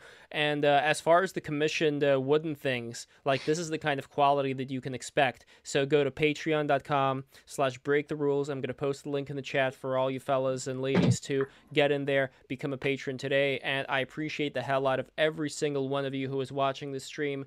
Don't forget to subscribe. And also, for $50 patrons, Jules P. Hamilton is going to create beautiful paintings of, what is that movie? I'm trying, not movie, that series, 40 Hammer. 40 Hammer. 40K Hammer. What am I talking about? How does it go? Am I saying Hammer 40K? Is that it? Is that it? Am I totally confused? Luke, help me out here, buddy. Warhammer. Warhammer? I don't even play, I just know. I remember. Yes, Warhammer. I think it's Warhammer 40K. You're almost there. 40K, man. That's when you do DMT and play Warhammer. Oh, Lord. No, my dad doesn't do any DMT. I think the only thing he did once was weed, but other than that, like, he did it maybe for like a week. He didn't touch anything. Like, he didn't touch cigarettes, alcohol throughout his entire life. And keep in mind, this guy was surrounded by Russian bohemians who did all the drugs. They did all of them. Like, they did, Crocodile. Well, I don't know if Crocodile was around during that time. Crocodile, stop. No. I'm sure. I could go for some of that right now. I'm sure they drew the line at heroin. I pissed someone off in the chat. I fucking hate looking at chat. I wish there was a way I could ignore it. But the problem is, this Jay Willis guy is fucking brutal. He's fucking onto me. I don't know what it is. I pissed him off. Wait. Jay Willis, isn't that Martina's friend? Oh, of course it's Martina's friend. That's why, because I pissed you off, and now he's doing some like weird.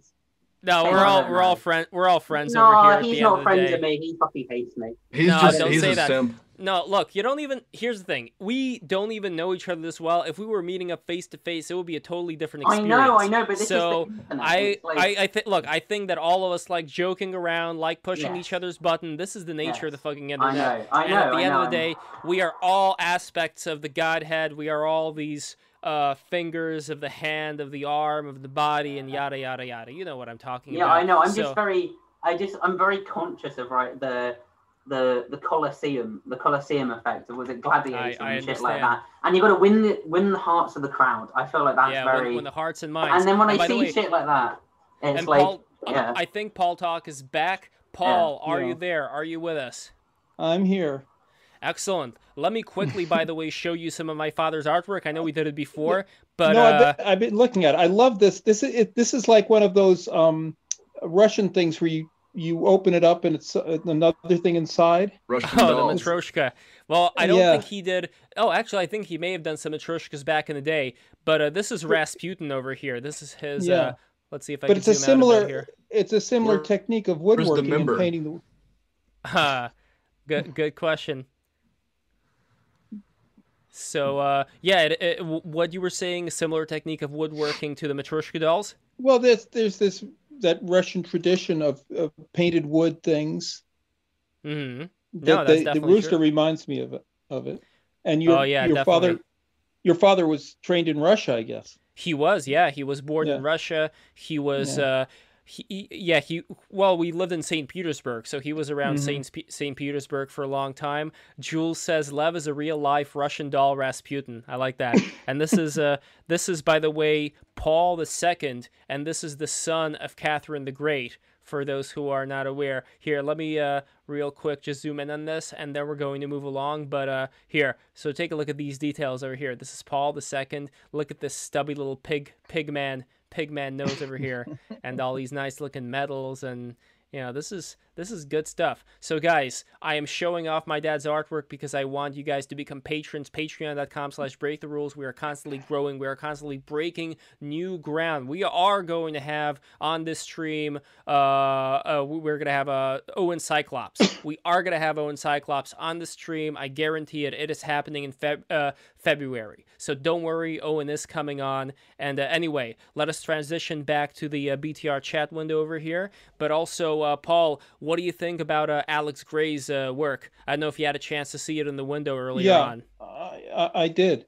Well, the thing is that it's what shall I say? It's not. I can't consider it painting. He's done this thing. He's created this fantastic, gorgeous image that it's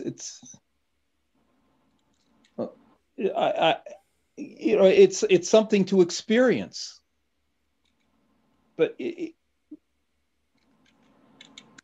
it's not to be, for me, it's not to be put in the category of painting, which is that's neither here nor there. But it's I don't know how to react to something like that, because you could almost look at anything and how do you react to anything, and this in a way is why Duchamp made the ready-mades, because the ready-mades, he would go around, it took him years, he only made 13 of them, and he was looking for something that had no aesthetic impact on him at all. It was a game he's playing with himself, because in fact everything is aesthetic, and this is a problem with contemporary art, because absolutely everything and anything is aesthetic. So you can't, because of that, if you reduce art to aesthetics, then it becomes a problem, because then there's nothing to choose from between all these things. And in a way, Duchamp, by creating the ready-mades, he was trying to, ironically, and of course, like with everything that Duchamp did, it was sort of spiritual in the French sense. It was full of wit. It was a way of reestablishing some kind of hierarchy. There's some things that aren't aesthetic in some kind of way. Well, for those who don't know what we're talking about with the ready-mades, here are some of the examples. So you have a bicycle over here, bicycle wheel that's on the table. You have the urinal. So these are the things you're talking about. There's only 13 of the urinal is not a ready-made, I don't think. Interesting. There's only 13 of them, and it took him years to make them, and no one ever saw them for 26 years. So one thing about Duchamp is that he wasn't trying to get famous or get rich. And when he did these things that have become so important and which are so misunderstood, he was doing them for completely different reasons than than the people who are claiming Duchamp as the justification for what they're doing. And he even tried to stop the Neo-Dada movement. He was like poking fun at them, right? That's what he was trying to do. Because Duchamp didn't make fun of anybody. He. Right. Okay. I mean, the urinal was a way of, it was a tremendous dig at the Cubists. I mean, that's what the urinal was about. People don't understand that at all. But I think people take it seriously but I think and missed the point of what he was trying to say. Oh yeah. But he went to an opening of Rauschenberg where my art teacher Aaron Curzon was present, and he passed out a work of his which no one talks about called Rasé. You can find it on the internet, and it's the Mona Lisa without a mustache. Rasé means shaved in French. And I mean, if you're how do you spell your teacher's name? Kurzen. You'll find nothing on the internet except if I posted something, or maybe a few little things. Yeah, I'm not finding it. I'm finding. I'm just gonna paste in the chat what I found, just because this is the extent of what I was Lev, able you to forgot find. the other $50 patron. Oh god. Whoa. There he is. That's right, Gio. Tell us about what the $50 patrons are going to get, as well as all the stuff my that mass-produced Bob Ross acrylic on paper sketches that I do. These are so amazing, guys. I cannot. They're not amazing. It takes me literally 10 minutes to do. No, don't say that. Don't spoil it. Don't spoil it. No, throw up the images, Lev. One of them recently I sold to my buddy Apex, who is a friend of the show. But no, I've been hearing the chat. I think, Lev, I know I'm going to get some heat from this about Alex Gray, but I know where Paul is coming from. Because my problem, well, besides the fact that Venosa is a better painter, but I can't say which one's a better painter because Alex Gray was the chief, for the Harvard Medical School, was the chief illustrator for all of their diagrams in the 80s. So he has a intimate knowledge of human anatomy as an artist. But the thing I want to problematize is that I've called it psychedelic kitsch before, because I feel that it is art, but it's not like fine art. It is fine art, but it's more so illustration in the sense that Alex Gray is transcribing an experience that he's had on a psychedelic level. And it's more for, I would say, similar to, there's one of them. It's similar to, I would say, the art of the Chinese literati painters or Zen Ensos or certain forms of indigenous art, in that it is trying to use art as a spiritual practice, similar to later on the various psychoanalysts bastardized with art therapy. So in that sense, it's not within the same context as even other mystical artists such as Nikolai Roerich, who had a grounding within art training. But Alex Gray, he's using his art for a different purpose. And I hate to say it, but unfortunately, Alex Gray has become a brand. And the reason I call it psychedelic kitsch is because it's very easily ready-made for 3D art, installation pieces, not traditional gallery spaces, but rather it's very easy to sort of lend itself the way that folk art lends itself to like tattoo culture and things like that. And graffiti art. It's very much outsider. It's very much art brut, but it's not art brut in the sense that it's simple. But I feel that, I don't know, Alex Gray, his earlier works were very technical and very technically proficient and very incredibly elaborate. But it seems that the stuff he's producing recently, it's part of the brand. Like, you know it when you see it. Well, you see over here what I posted right now, right? I agree too. Oh, sorry. I'm not going to lie. Alex Gray is a big influence on me, the way that Venosa and other visionary artists. Well, I just had 2 points about what you were saying when you were talking, Gio, that I wanted to get to. One of them was about this spiritual kind of artwork stuff. That's kind of how I created Lady Alchemy, was for that purpose as well, was to and also dance is I mean, it's trance to me, you know. It's very spiritual kind of thing too. You can just lose yourself when you hit that, like it's like an athlete when they're in the zone. Like no one can deny it when they're around you and you're in that zone. It becomes a trance, and there is something spiritual about it. And I wanted to, you know, project those alchemical archetypes like in that art form. And so, yeah, that's kind of how I connect with that. But as far as the brand stuff goes, something similar to, and a real life friend of mine, artist friend of mine, I don't know if you know Mark Kostabi, he does something similar to Alex Grey. And I think what other artists have done too. I'm not sure exactly what other artists in history, something like Picasso, some famous like artist types, but they end up like, I don't know what you guys think about it. I don't know what Paul thinks about this, but they end up having like a factory and they just pump out artwork because that ends up paying the bills. And so they just come in and they have a factory, they have assistants, they have people doing his technique in their way. And then they come in and just sign their Paul Rubens was doing the same thing, right? Paul Rubens, he had a factory. Like lots of artists. Titian had one, yeah. But I feel Titian less so, but yeah. Well, his students became like big in their own right. But yeah, I think Wander, Paul is internally cringing right now. I don't know. I feel like Andy Warhol, to quote Robert Hughes, is the like quintessence of that artist as market brand, but he did it, I think, for strategic tradcath reasons. I wrote an essay about Andy Warhol a few years ago, where people, I feel like he was the last one to do it well, where he was taking art, the concept of the art factory, and reflecting modern culture back onto itself in terms of shameless consumerism. But at the same time, the people that came after Andy Warhol, like, it's just zombie formalism at this point. There's people that, but again, that's sociology. Mm-hmm. You know, it's because in what way is it painting? In what way is it sculpture? In what way is the Brillo box a sculpture?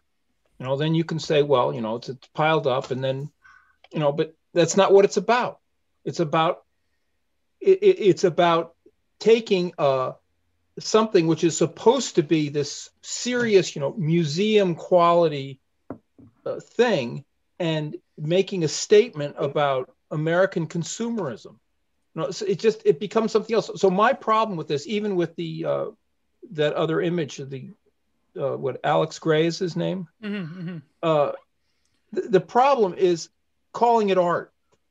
The pretension starts to ruin everything. Where it, you know, because it's this gorgeous thing. It's a gorgeous thing. You know, you like it or you don't like it. It's like this incredible Peter Max poster turned into something else, and. You know, okay, Peter Max. I mean, you know, Peter Max made posters, and they're good posters. If you like that sort of thing, you can't compare it to Renoir. You know, and it shouldn't be compared to Renoir. It's its own thing. It's got its quality. It's on a lower level. That lower level exists. It has its importance. It has its value. You know, the point is not to put things down. The point is to understand the nature of things, understand what they are. You know, it's like slapstick comedy is not Shakespeare. I mean, and there's comedy in Shakespeare. You know, Twelfth Night. These things are on different. These things are on different levels. It's not about, you know, you can't talk about judgment without it becoming a huge problem in our time. And so everything has to be great. So there's this tremendous pretension. Everything is art, and it's all this stuff. And whereas there are so many things that if they couldn't be called art, if you couldn't say this is art, if you couldn't pretend that it was art, it wouldn't exist. That's the problem. That's the problem, because people wouldn't bother with it for one instant. It's pretty harsh. But no, I get what you're saying, but I don't know, Paul, are you opposed to selling your paintings on cruise ships like Peter Max, or is that something you do? No, I mean, you know, why not? I mean, that selling stuff is a different issue. Well, it's a whole different issue, and it's and even in everybody has to confront the problem of making money one way or another. It's a privilege if you don't have to, and you can't look down your nose at somebody who makes money. It's a whole different issue. It's like when things become propaganda or the different kinds of messages or the different kinds of uses that painting or sculpture or the different arts can be channeled into. It's a different. These are non-artistic aspects, and with our new definition of art, we're into this confused world where we can't see anything clearly, and so we have these confused conversations where if you don't take things with a certain kinds of seriousness, people are offended because their personhood is being attacked, because that's what gives them importance. They're artists. They're doing their creative thing, and it's sad, really, because we're all children of God. We all have our importance, and so people are giving themselves this fake importance. And if we want to be very serious painters, you've got to be very humble, because there have been these tremendous accomplishments, and you have to become a slave to the thing. Mm-hmm. And you have to love it, and you do it. I mean, even if you make a success and so on, you have to love it. You have to. So if you love something, you give yourself to it, and so there's got to be a relationship like that. And all right, well, okay. Yeah, I think my favorite term, a lot of these artists nowadays, my favorite term for it comes from professional wrestling. They're basically marks for themselves. They're marks for their own ability. No, I agree. I think, the issue isn't selling per se, but I think when, your video that you made recently, I think if people watch it, they get a sense of, you mentioned Peter Max, for instance. I don't think I mentioned Peter Max. Oh, Keller, no, yeah. Yeah, we're like the blurring of the line between illustration, cartoon, and art in the art world. That's something like nowadays cartoonish perversity has become like this high art form. Like even the artists themselves has this air of like, if I say the right things, I'm going to get ahead. Like, who's that guy in the UK that won the Turner Prize in the 90s? Grayson Paulson Gray. Oh, what's his name? The cross-dresser. Grayson Perry. Oh. Yeah, there you go. People like that create, or like Daniel Quinn that does the blood sculptures, and it's all of this symbolism. I get what they're doing, but I don't know. I agree with you. I think that there isn't. If they couldn't call it art, if there weren't people taking it seriously as art, they wouldn't do it. Oh, what do you think of this comment from Kyle or Kel, one of our great patrons? He asked, why does he insist on saying these things aren't art instead of just saying they're bad art, or the artistic experience of viewing these things is shallow? Why don't I say that they're bad art? Well, the thing is, we'd have to get back into a whole other mindset where the word art could be used correctly. And we're so far from that, that, I mean, because something could be, I don't know. I mean, there's some things like, I don't know, certain things that are, it's a question of seeing things for what they are, for what they really are. Poetry, dance, painting, sculpture, drawing, musical composition, musical performance at the highest level. These are the arts where humanity can express itself with the most finesse and the most power. And then you have rug making and stuff, and they're gorgeous rugs. There's you go into a rug store and you see these marvelous things. Well, it's something else. It's something else. It's this gorgeous thing, but it's not the same. It's not the same thing. It's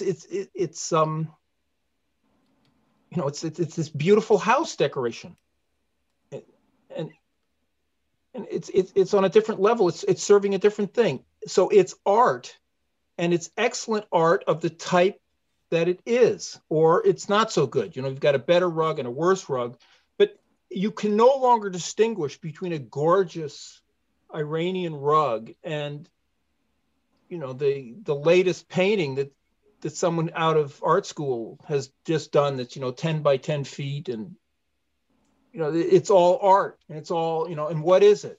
And so we are forbidden from making what used to be ordinary distinctions and to see things for what they are, because we're in this tremendous world of pretense where everybody has to be some kind of living God. It's wrecking everything. And this I don't want to change the subject, but it's the same thing as the transgender thing. All of this, it's the idea that we can be and do anything. It's Gnosticism at the end of the day. Well, yeah. But what's strange to me about, let's say, that idea of Gnosticism is that if you were to take Gnosticism into a slightly different direction of saying, like, there is a truth out there that you are capable of experiencing, like, obviously you, I think, would have to do a lot of work and ascend spiritually to a higher state before you're able to even understand what it is. Compared to it, you're like a dog or a goldfish. So that's what I never understood about when people call this kind of stuff Gnosticism, because it's like, if people are going to be dumbasses in life, then why would they make good gods? They just make shitty gods. So why would you ever want to put yourself in the position where, oh my God, I'm free now, I could do whatever I want? Well, you don't know what to do with that responsibility, so what are we even talking about here? That's my big problem with all this, where I'm not denying that maybe there is something to this Gnosticism thing. I know it's heretical, whatever, but I'm not denying that there are another truths there to discover. But the idea that people is in the state that most of them are in, and that includes all of us, if we were to get to that, to the point where we have as much powers as a god or whatever, that would be very destructive, because we are all messed up one way or another. We're all carrying our own crosses. I have to drop out for a minute. I'll be back. I've been listening. Sounds good. And guys, while he is dropping out, don't forget, once again, me, don't look at this chicken. Don't look at this chicken. Fuck. You know me. Subscribe right now to Break the Rules. We are the greatest, most underrated channel of all time. Tomorrow, we are going to have Athena Hyatt coming in later in the afternoon for a stream that I am doing in the morning. This is radio. This is me taking over for Chris Ton's the Rundown Live. And this is going to be BTR on the Rundown Live, and this is happening from 12 noon Eastern to 3 p.m., and it's a radio show. It's going to be a lot of fun. We are going to have several other people there. I believe we're going to have Calf Defender in as well tomorrow, and I'm going to post the link right over here in the chat, so all you guys, don't forget to go there. Set a reminder tomorrow for 12 p.m. Eastern, noon, and that's gonna be it's gonna be a great time. I look forward to having you there, and it's gonna allow me more of a chance to speak with all you guys and figure out what's going on in your life, and also what's going on in my life, because we're all evolving, we're all changing for the good by talking to each other. You get the idea here. Here's a link: youtube.com radio stream, dawn of the second day. I mean, it's kind of like, it's not even a countdown to the 6th because tomorrow is the 6th, and that's going to be a big day. So Dawn of the second day, there's going to be Dawn of the third day, which is going to be Thursday, which is another one of these radio things. And on Thursday after that, we are going to have Alexander Bard back on, and we are going to have Arash Kolahi talking with him, as well as Afina Hyatt, who's going to be joining in on the fun. So there we go. And let's see what else. Oh, Afina versus Martina. I don't know, Martina, would you do like an Afina versus Martina show? What does that mean? I don't know. You guys just talking really with each other about stuff. Yeah. Really cool. Sure. Yeah. Have you guys communicated before or no? No. Who? I thought you were talking about the goddess Athena. No, not Athena. No, Afina. Afina Hyatt. So Afina Hyatt, she is now the Mrs. Charles Carroll. So Charles Carroll of MDE. I know you've never. Here, I'm gonna post for Twitter. So follow her on Twitter, guys. She's wonderful. Here it is, Afina Hyatt. Twitter.com/Afina Hyatt. Here she is, and yeah, follow her, and also follow Martina on Twitter as well. Follow everybody, yeah. So Afina versus Martina. I think that would be a fun show if you guys are. I mean, check her stuff out, and yeah, maybe we can do something there. You know, speaking of Afina and Chuck, we showed Paul some MDE like a few months ago. Oh. Paul, do you remember that? Do you remember $1 Million Extreme? Does that ring a bell? Sort of. What was it? It was like I sent you like an archive.com link to like a really kind of like fringe, strange, like skit show. I think you said it was fairly nihilistic. That's why you said you could get through it completely. But I have a feeling Paul and post MDE Chuck would get along quite a bit.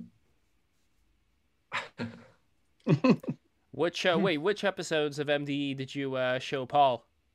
I believe it's just like the first one. I linked him the whole series. I think he kind of skimmed through some of it. Yeah. My favorite episode was a lot of them are great. I like the baseball one with the dads. I mean, we talked about all that stuff on that stream. And by the way, guys, check out our Charles Carroll stream. That was a great one. I really enjoyed the time there. So as far as this conversation goes, we've talked about the Renaissance. We've talked about what you consider to not really be art. As far as, let's say, the art of the future goes, as far as digital art goes, do you see digital art as being the start of the future, new art, or do you think that digital art would not qualify as art in the way that you see it?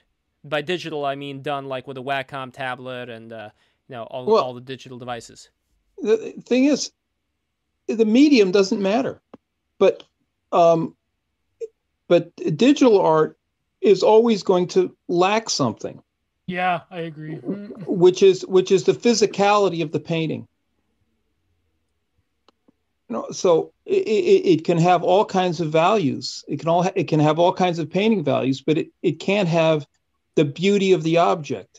I guess there's a certain kind of beauty that a screen can have, but that's a mechanical thing. To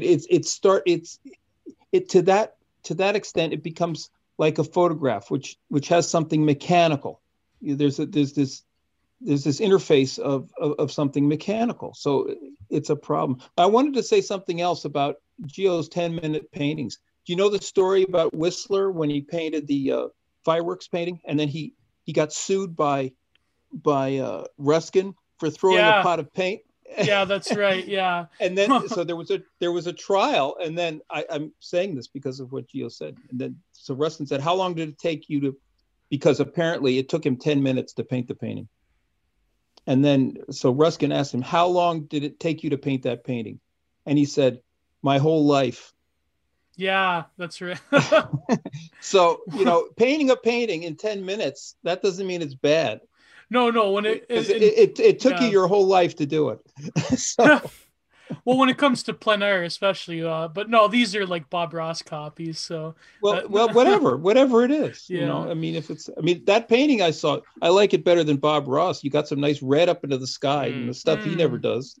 It's got a little more, it's got a little more grit to it. I like Bob Ross. Yeah. Oh, by the way, That's why I like Bill Alexander better than Bob Ross, who Bob Ross totally ripped off from. Oh, did I say that? Oh, sorry. But oh, and by the way, speaking of grit, I made this presentation before, and I'm gonna make it again. I am gonna do calf raises, and if you tell me how many calf raises you think I can do and how much money you're gonna bet on it, watch me go. I will do those calf raises because we gotta raise money for this stream, and I will do these calf raises. So write in the chat how many calf raises do you think I can do, and we will get it done. That is a guarantee, my friends. Post physique. Yeah, well, my physique. Look. Let's be honest here. Luke Valentine is mogging all of us, just sitting over here, not doing anything. We can tell the level of physique that he has. No. Don't even get me started. But this is the start for me. I'm gonna do P90X. I am gonna go all the way. I am going to become.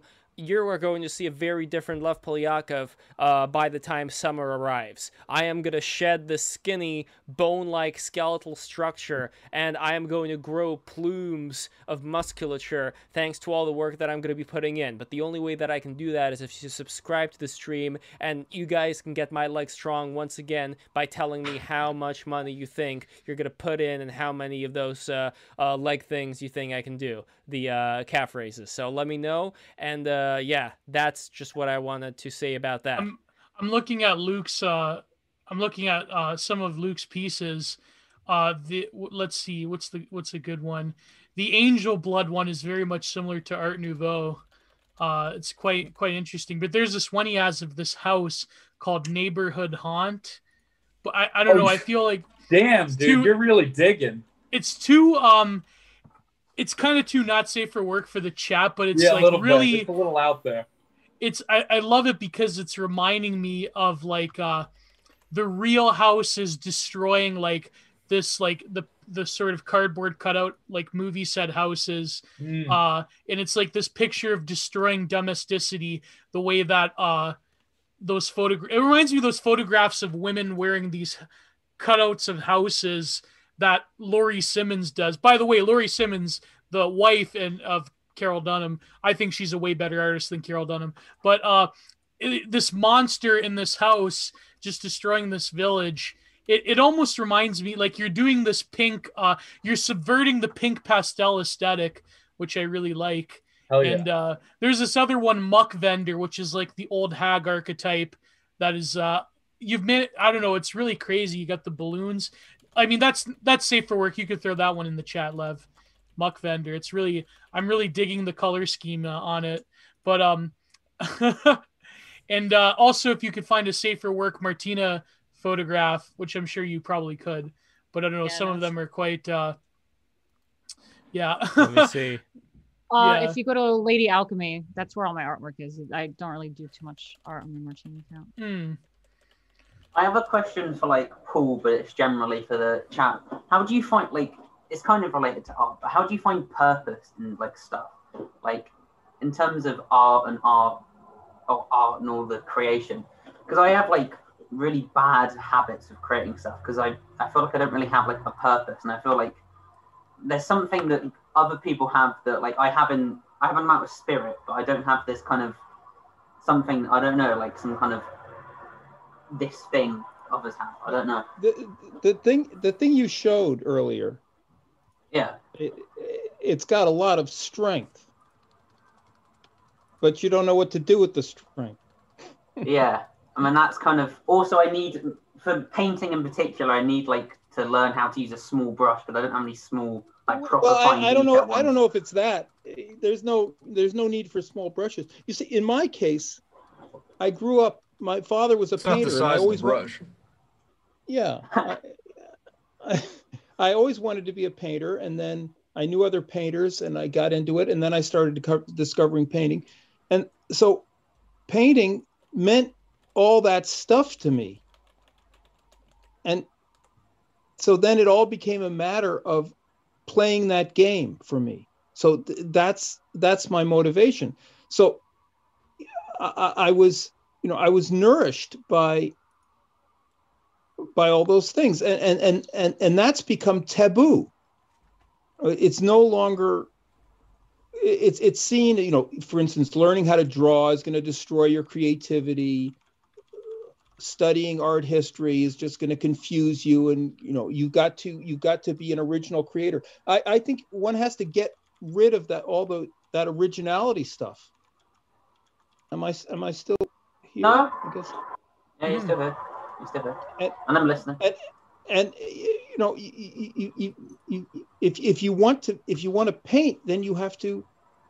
If you want to make paintings, the idea is if you want to make art in the sense of art today, then it's just totally open, and you've just got to spill out your guts somehow, do something, pile one thing on top of another, or whatever. What do you think about writing? What do you think about writing in terms of the art sphere? Like the same. It's the same thing. The writing is not as off the rails as painting, but it's pretty well off the rails. And there again. These things aren't easy. They used to say that it took 10 years to make a painter, and that's when they were apprentices going into masters studios and getting serious training and working with the masters, and even then it took 10 years. So it's like becoming a brain surgeon. So it's something you have to give yourself to, and you've got to find out what it is, and if you feel the impulse of wanting to paint, for instance, or sculpt or whatever it is, then you have to go immerse yourself into what this thing is, because it's not, there's something natural about these things, but we are not in the situation of naturalness. We're in the situation of living in this tremendous civilization, which we're now trying to destroy. But you can either be part of that destruction, or you can be part of trying to be part of it, and that's what motivates me. I'd like to do a painting, which if one day it was in a museum or in some place, and it was next to this painting by an old master, I wouldn't be ashamed. And so it's kind of a quest. Yeah. I feel so bad asking this to Paul, but I figure we owe it to the stream. Here goes. Gio, I'm sorry, man. Paul, what do you think of this? That's a masterpiece. That's a great, wonderful, eternal masterpiece. Not with a fucking Sonichu. That is art. That is art. No! Damn it! Are you familiar with Chris Chan? Wait, are you familiar with Chris Chan, Paul? Do you know about Chris Chan? All right, I'm gonna have to send you the documentary, because there's this guy. You want him to watch 10 hours? No, man, it's like 30 hours now. It's 30 hours on Chris Chan. No, it's not complete yet. It's still going. Oh yeah, and I eagerly await each upload. Yes. So Chris Chan. So Paul, Chris Chan has been more documented than any individual in the entire planet. More documented than any historical figure you can possibly think of. Probably more documented than the Bible, as far as the amount of things that have been written about this guy. Oh my God! And so can you guess? By the way, Paul, without saying anything else, can you guess what is that character that you just saw right now? Well, it looks like Sonic, but yellow. Okay, yes, exactly, exactly. He nailed it. Because he took Sonic the Hedgehog and he took Pokemon and he put them together to make Sonichu. It's Sonichu.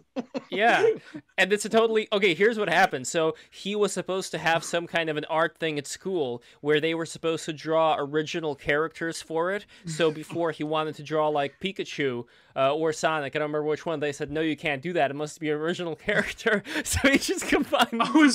I was going to do a video where I was going to review some of the better pieces by Chris Chan and compare them, like his one painting where Sonichu and Rosachu are having sex under a tree. I was going to compare that to Gauguin's Bathers, so the Tahitian women. So. Zap to the extreme. That was from the first edition. Go Sonic, go out and zap to the extreme. I will. There's someone that actually made that into a decent comic, like that picture. They where Chris Chan is like all buff and stuff. and he's like, and Sonichu's like, I will, father. Like, I don't know. Oh, here, I found the exact picture you were talking about. Here it is. But the other interesting thing about Chris Chan, for those who don't know, I mean, I'm sure everybody here knows. That one! Yeah. Paul, you're a Dragon Ball Z fan, is that right? Well, yeah, I guess you could say to an extent. Well, I've seen a lot of Dragon Ball Z. I haven't seen a lot of the first section, which I'd like to see, but I haven't. Dragon Ball. You know. What do you think of the art style there, Akira Toriyama's style? Well, you know, it works for what it is, and you know the cloth is sort of made of silly putty, but you know it's okay. It works. You know? And I've seen documentaries about how the different artists and the different production problems they've had and how the quality goes up and down.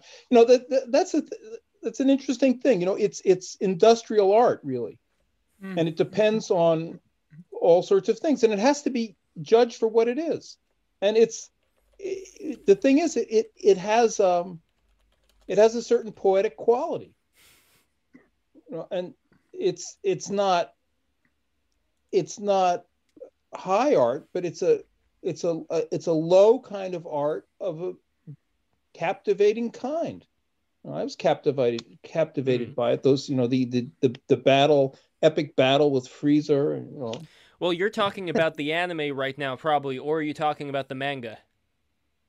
Well, the anime, because... Well, in the anime, I'd say that the quality, even though they do retain the art style, it's a little bit lower quality than the manga. So I think that the manga is just drawn better. But when it comes to that kind of art, the esoteric anime like, right here. Well, we're going to get to Sonic the Hedgehog later on. Tomorrow, I'm going to talk about the esoteric meaning of Sonic. But anyway, when it comes to Dragon Ball, well, in the manga, you know, I've seen some of those. That's also industrial art. Mm-hmm. No, I agree, but it's like it reminds in me Japan, a lot especially, very much is industrial art. Yeah. Well, like I'm not gonna put it, you know, next to you know, the great artists of the time, but I'm gonna put it next to, let's say, Winsor McCay, like Winsor McCay, Little Nemo, things of that. Winsor McCay is, you know, I don't want to put down Dragon Ball. I spent hours watching it, but Winsor McCay is something very special. Well, for the time, though, I mean, he was making these illustrations that were like the comics of their time. So I'm just curious, like, where you see the difference between Winsor McCay and Akira Toriyama as far as that goes. Well, it's the whole anime thing is much more perfunctory. It's much more based on formula, and it's accomplishing certain things. It's aimed at a certain audience. You know, it's not as. I mean, I really enjoyed Dragon Ball, but it's, you know, Winsor McCay. It's about as poetic as that kind of thing can get.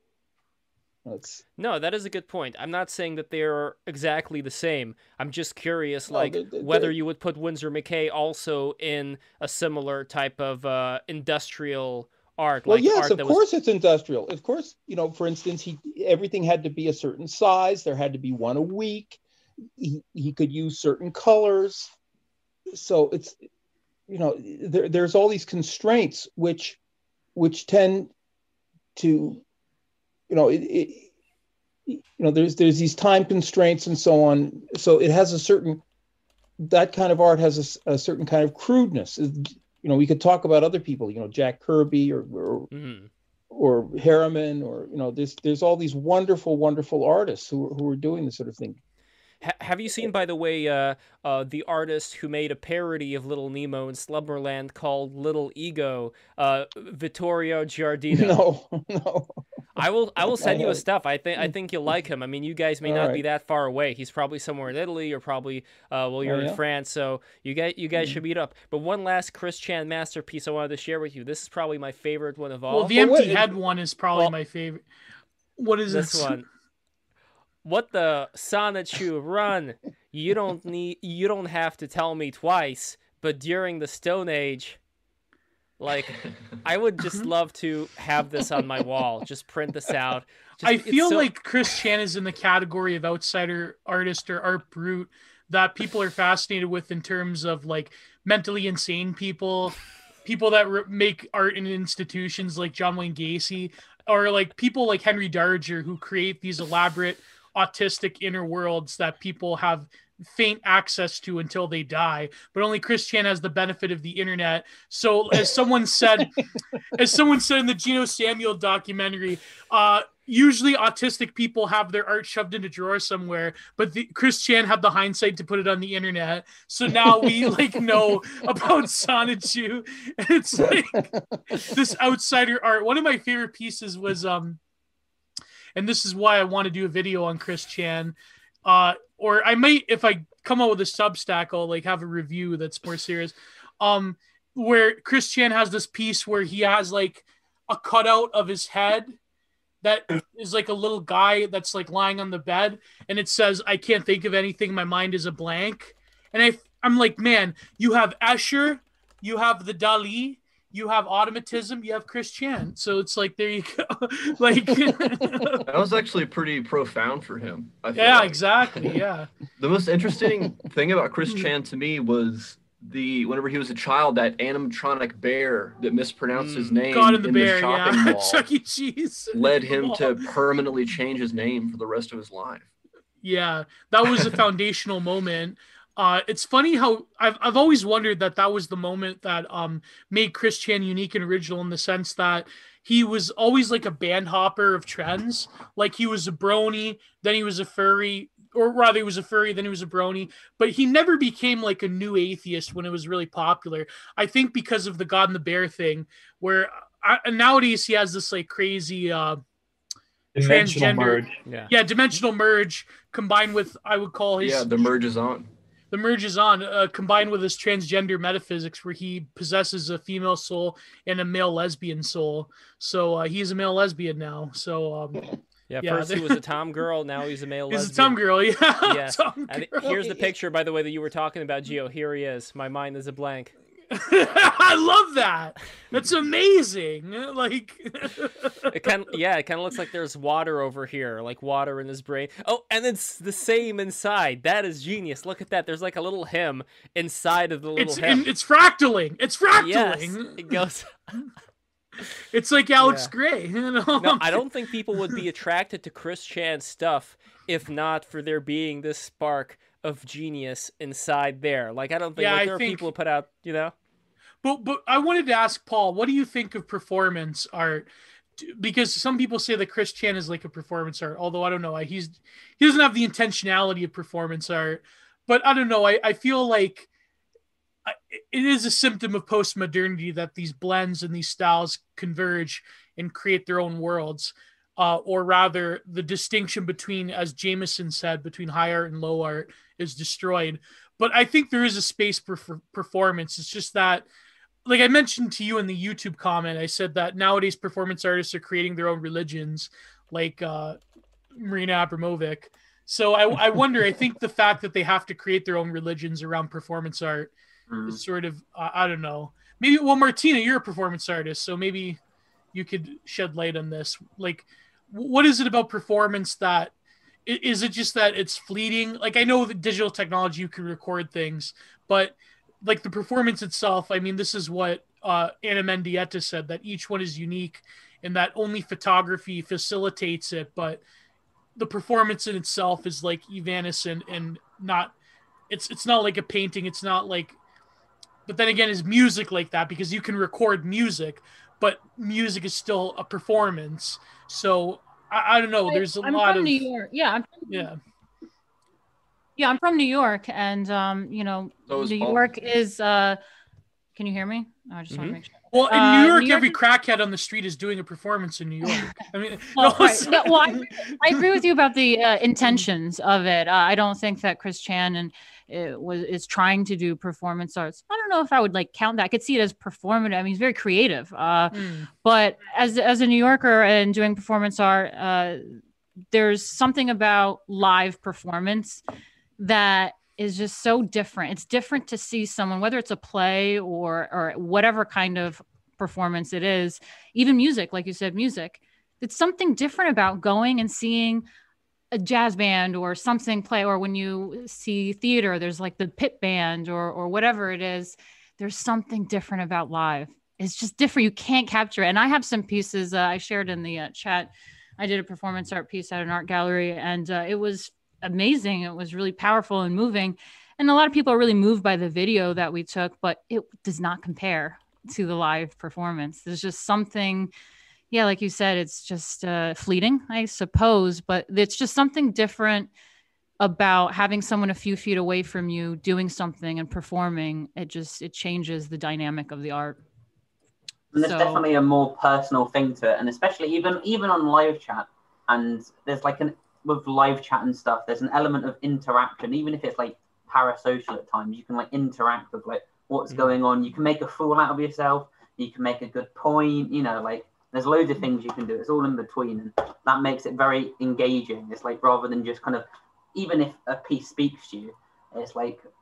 But yet, it's not just like making something and then putting it out there for the world. It's an energy. And I mean, I consider it definitely, like I said, a trance. And I call myself Lady Alchemy. So obviously I'm into the esoteric kind of stuff. When I perform, I believe it's kind of like witchcraft, you know. I take the energy. When you have everybody's attention, it's like mass, it's like any sort of magic or whatever. When you have all these live human beings and their intention is, you know, focused on you, their energy, you're able to take it. And then what do you do with that energy? You know, you have to take their energy and do something with it and give it back in a certain way. And that's the effect of live performance that's different through the internet and stuff like that. But yeah, like you said in chats, yeah, I think streaming can be. But does it make it? I don't know. It's like I don't know how to like value all of this, and this is why I don't like valuing shit, because I feel like Paul's got the mental brain for valuing stuff. I don't, like, in terms of like giving it a. I don't know. Do you have like levels for stuff, Paul? Like you seem to have like a system of like. I'm a bit too. I'm just like, I like this or I don't like this. This is kind of where I'm at in my young brain. I haven't got it figured out yet, so it's just like you seem to like figure. Yeah. Liking things and learning to judge things correctly is something else. I mean, I like Dragon Ball, but I understand that there's a difference between Dragon Ball and Little Nemo. But that doesn't mean it's just that Little Nemo is just better in some kind of abstract way. There's differences, and Little Nemo is, it's more gentle, it's more poetic, it's more mysterious. And on the other hand, Dragon Ball, it's full of these crazy Japanese obsessions with atomic explosions and destroying worlds and developing and becoming super. It's this crazy thing that a lot of it is silly, and then it's got all this silly humor. So it's what it is. But if you had to choose, like if you had to live forever, and you could only live with one thing, but we don't live forever, and we can look at a lot of things and enjoy a lot of things, but it comes down to that, and then you have to ask yourself serious questions about, there's a lot of subtleties to judgment. It's not like just this is worth $10 and this is worth $10.50. It's more than that. Some things are. There's a ton of books, but there's very, very few books that are as good as Jane Austen. There's a ton of painters, but few of them are as exciting and wonderful as Fragonard, even though they can be, Bob Ross. Bob Ross is not an interesting painter. If you know anything about painting, it's because it's so formulaic. You've seen one, you've seen them all, and it doesn't go anywhere. You compare it to Constable, and it doesn't exist anymore. So, sorry, I might have missed something, but what do you consider like a very, very high form of art, or like the highest? Because I feel like I might have misunderstood something before. I feel like I thought you thought paintings were a lot better than I did. I don't know. What do you consider high art? Well, yeah, painting is a very high art, but it can be practiced on a very low level. Well, it's it's a fine art. Painting is a fine art. Well, yeah, but that's what that means, because it's an art that has so much potential for expression. The way Bob Ross practices it, I mean, you're better off watching Dragon Ball. That's true. Exactly. Somebody finally said it. And one visionary artist, I actually don't know if this was Jung who painted it, but this is from Carl Jung's Red Book. Gio, can you he painted these. Him. So I'm curious where that was over his town in Switzerland. Like where would you put artwork like this?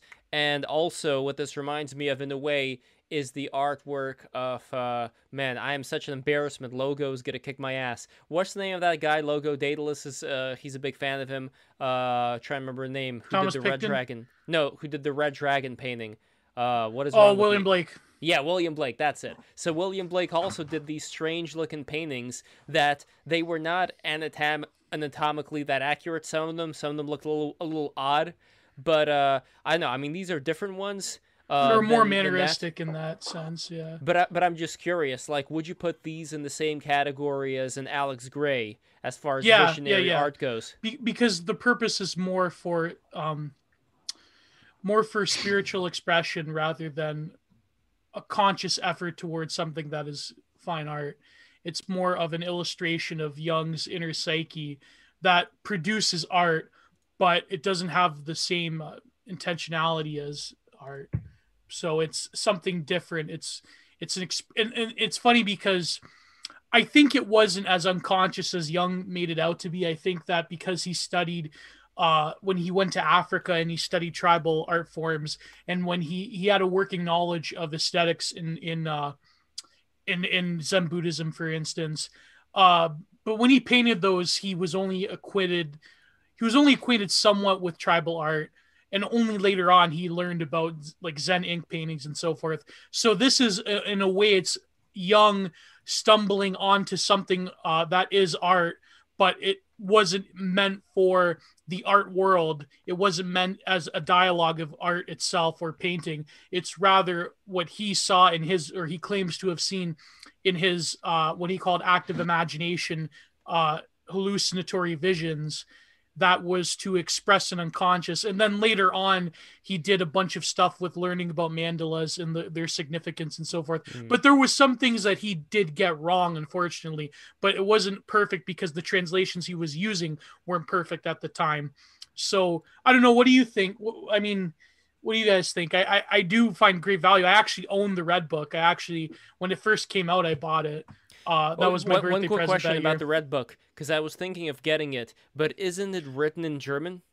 It's written in High German, but it also has Arabic and Hebrewic words, but it's mostly written in High German. That's why it took so long to translate, because Jung was writing in a different form of German than what most people speak. But the book that you have, is it translated? Because when I looked at the pages... Yes, They're all translated in the back. I have... Next to me, I don't have the big one. Maybe I'll show it on the stream one day. Oh, that would be nice. But next to me, I have the Reader's Edition, which is basically just the translation. And it's the original prose. It's not the original that he wrote, but it's basically just the translation. It's like, this is like the pocket version of the Red Book, because the Red you Book could have is like quite large. you could have like a digital version of the Red Book next there to is the a original Red Book, and then just look at them at the same time, and that's how there's okay, I could do that. Because Professor Shamdasani, who translated it or helped translate it, he organized it in such a way where you have to like the figure notes, so you could like flip back and forth from like the translation with the paintings to like the text that you're reading. But it gets quite tedious after a while doing it that way. It's kind of like I have a great system for reading, by the way. I have this remote control, and in fact, let me actually show you guys real quick what it looks like. But while I am showing this to you, I have a question that was asked in the chat right now by Wander. Can you ask Paul about Japanese art? And one quick thing I wanted to add for my own observation of Japanese art, which I don't know, Gio, like I think you didn't agree with me last time when I brought it up, but I think that unlike Chinese art, Japanese art, and I'm not talking about anime even, like pre-anime, Japanese art, it looks way more sillier and more cartoonish. Just like the expressions, like the facial expressions that the characters, whether they're like the dragons or the men with the beards or whatever, you know, like there was a certain very cartoon-like expression that they had in these early drawings and paintings or prints that I think carried off into anime. And it makes me understand why anime is as it is. Yeah, it came originally from No Theater and other... It's hard to say because the Japanese didn't have a concept of the aesthetic till much later. Their art was meant for... A lot of the prints that we see really come from like that period in, what was it, the Meiji? Like the 19th century poster prints. They were mostly like advertisement prints for plays and other things. But then when the Europeans got a hold of it, the Impressionists, that's when the consciousness of Japonism really took off in a big way. But there are similarities, of course, in terms of traditional Chinese and Japanese art, because they're both reliant on sumi-e practices. For example, the landscape of both China and Japan, the ink landscapes are very similar to each other. Although Zen art has more figuration, but their figuration isn't what Europe was doing at the time, because the point is not objective rendering of the figure. It's more of the energetic sort of presencing of the figure and concealment of the figure. So that's why they end up looking cartoonish and alien.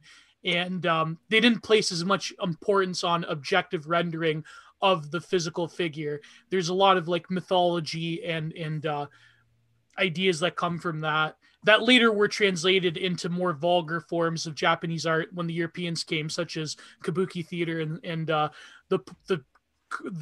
theater bill poster prints that were made en masse, and some of them got into the hands of people like Van Gogh and Monet and Manet and other people. Guys, I'm gonna run. I'm outside. It's probably like 35 degrees now, so shit! Get out of here. But I appreciate the invite. On. I hope. It's warm, man. Dale of Norway. Wait, you're in Norway right now? No. The sweater is some Norwegian without sweater. doxing yourself. Where are you? I'm in Arkansas. I'll dox myself. I don't care. Arkansas, nice, yeah. Yeah, like, for sure. Is it like the middle of nowhere, pretty much? No, I'm in Northwest Arkansas, so it's like the more inhabited. Like people here have like 3 teeth instead of 2. So. But it's a little better. You kind of do have the Bill Clinton type of accent going on a little. Yeah, for sure. My grandpa knew Bill, so. Oh, nice. I wonder if you could talk about maybe he knew those kids, my grandma. Those kids who died on the train tracks, because they smoked weed and then they passed away and then the train hit them. Or I don't know what you're talking about, but yeah. Okay, that's fine. Did that happen in Arkansas? Is that what you mean? Yeah, well, there was this whole thing about and look, I have to read more up on this because I'm just being a tube right now. I'm just being a tube of information that I heard from other people, so please forgive me. But it has to do with the whole drug running that supposedly was going on through MENA, where Bill Clinton got a cut because they were flying. The CIA was flying drugs through MENA, Arkansas. Yeah.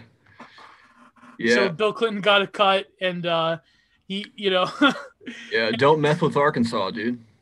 Don't mess with Arkansas. Well, it was a pleasure being on. It was great meeting some of you guys. Paul, it's good to see you, buddy. Yeah. I'm gonna have to I think Chris and I are gonna have to come over to France or something and do it. Well, I'm gonna have to learn painting from Paul. I have to move to France. Yeah. So, Gio's gonna come study under you. That was great. Yeah, your video, you said, well, first year you're going to sweep the studio. The next year you're going to learn how to draw a straight line. That's great, man. Have a good one, Noah. Thank you so much. Noah, see you. Thanks, buddy. See you, Noah. Peace. And guys, don't forget to subscribe. We've received several subscriptions already that I am very appreciative of.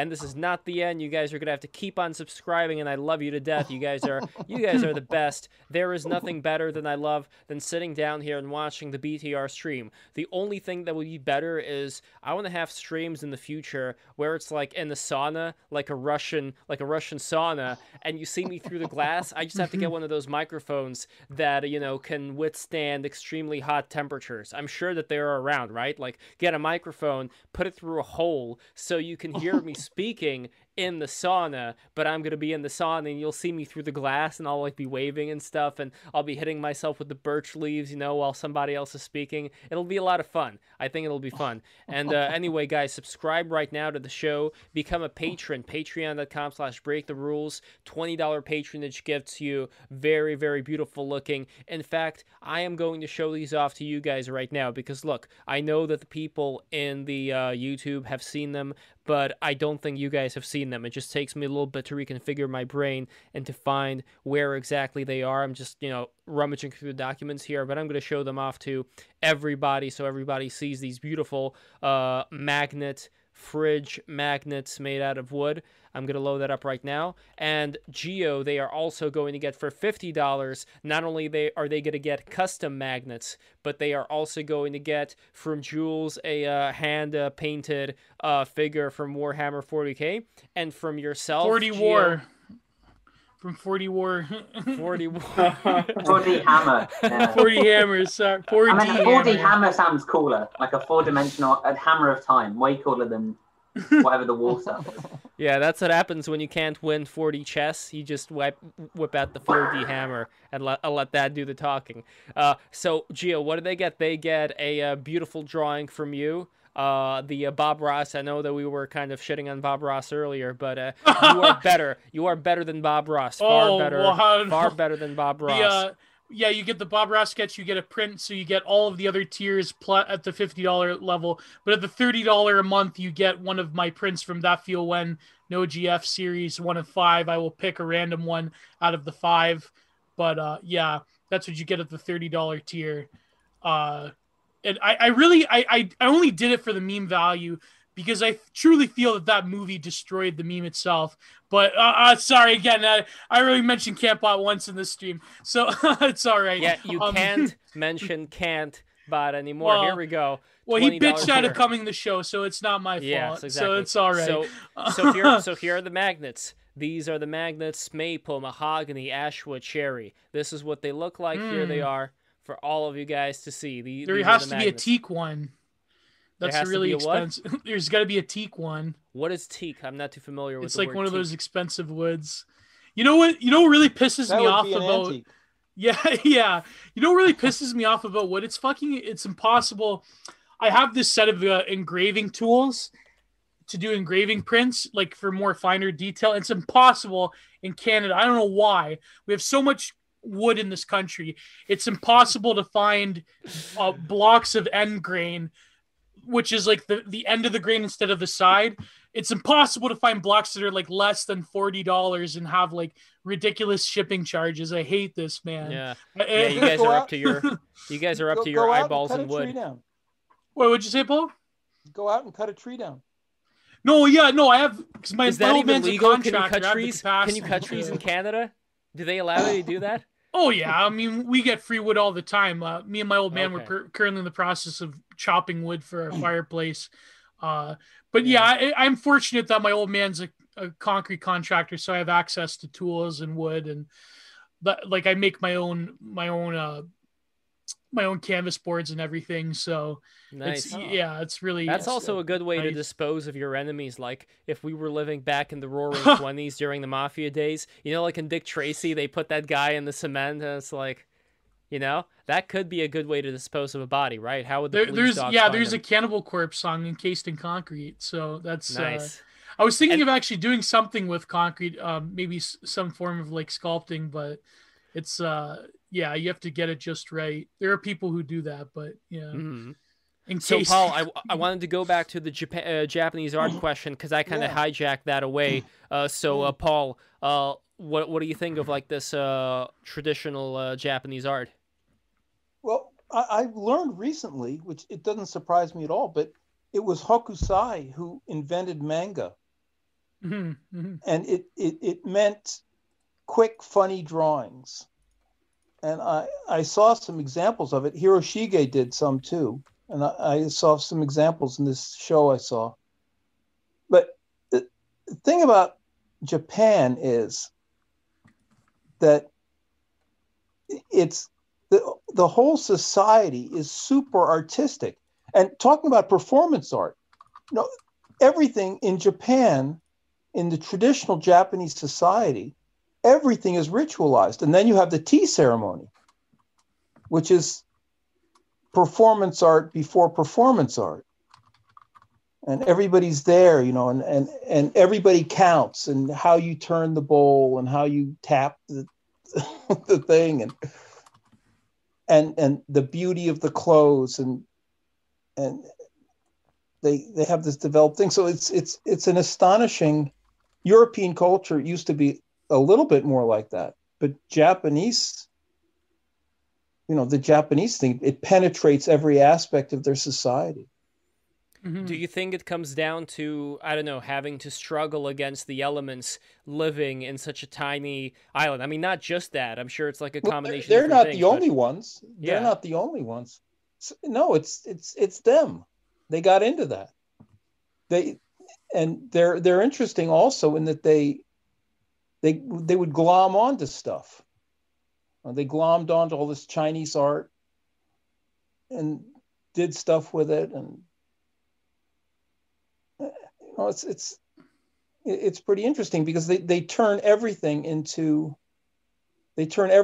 art. The way they walk, everything. It's even a little alarming and intimidating. Well, it's the fact that they didn't have a concept of an aesthetic till much later. It's to them, I don't know about that. I don't know about that. That's like this thing, that there was no romance until the Romantics came along, and there was no romantic. Yeah. That isn't true. You read Daphnis and Chloe or the Greek poets, and the word aesthetic is a fairly modern word, but obviously, the Japanese had this highly developed artistic sense in all directions. Everything is ritualized. I mean, we have rituals, but they're much looser. We got to wear a T-shirt and torn jeans. I mean, that's a ritual. All these, but in a way, also like the dresses and the outfits that people wore back in the day, the ones that may have been a lot more constraining. And Martina, maybe you can speak of this as well. Like these dresses are in a way like the petals of the flower. They are sacred geometry. So when we were talking before about DMT and the world that you go into in DMT, I personally believe, Paul, that there is a lot more out there, not just experience within the brain, but experience within just like living in consciousness. And I talk about this all the time. Like, I think that there are other levels that people go into, some higher, some lower, but levels where you would be able to be inside of living art. And I think that this physical reality that we're in right now is one where we are able to manifest, albeit in a slightly crude way, these sacred geometry DMT formations, having us be like living plant people when we put these outfits on. Or if you take a look at the outfit that the Japanese emperors wear, it completely turns them into this otherworldly being, like some weird floating final boss from a video game, or one of the angels from Evangelion. It has this very DMT otherworldly feel to it. While I say otherworldly, but what I mean by that is just like this, other layer that's added on top that's like very impressive. And I can't even put it in words. Something that you see when you go into a Shinto temple. When you see the way that the Shinto temple is designed, it kind of looks like another being, like another creature that's physically present. Yeah, sorry. Sometimes you just say a lot of stuff that I have like a million different offshoots that I want to write down before I forget them. But just something that reminded me about what you were saying and what Paul was saying was about like this ritual type of performance almost. And in the West, I mean, you have that with like the coronation of the queen and like things like that. There's some like, and with the costuming and what they put on and the crown and, and what it all means. So there's definitely an association with that. And that's how I feel with Lady Alchemy. it's certainly not the same girl you see here. You know, my whole energy shifts when you get your performance persona on, and it is another world, like an otherworldly kind of experience, and it's not unique to me. Like I said, they do it with these rituals and the royalty. Martina, there's the ritual mass, and that's what I try to tell people too when they freak out about the alchemy stuff. How can you be Catholic? It's literally called a ritual mass, and that's what I love about Catholicism's aesthetics, is that it's super aesthetic. You know, they come out with the staff and the scepters and the gowns and the incense. You know, they even use the scent as a sense for this ritual, and the choirs and the way that it bounces off the cathedral, and the whole ritual is weddings are a ritual, stuff like that, or sacraments are all a ritual. Yeah, for sure. Definitely. Well, that's like you know, in that one interview where Marina Abramovic was trying to like eschew people of the ritual, like she's doing some kind of ritual, where she's like, no, it's in a gallery context, therefore it's not a ritual. It's like, that's kind of sus, right? Because it's in a fine art project, but it's still a ritualization of an art performance, which in itself is like, you know what I mean? It's and I was saying it earlier. Yeah, that is very dishonest to say, because it is definitely all a ritual. And like I said earlier about when I'm performing at a theater, there's a nightclub called The Box, and it's owned by Simon Hammerstein. It's the Hammerstein Ballroom. Related to Rodgers and Hammerstein? Probably the Hammerstein Ballroom guy. Like, he's the Hammerstein. So he's like younger. He's probably a little bit older than me, but you know, young. He's not an old guy. And so he created this modern kind of take, this contemporary take on being a Hammerstein, and created something called The Box. And it was a very, I'm going to say the word avant-garde place to go, because it was very, very crazy and wild. It was like Studio 54, but today.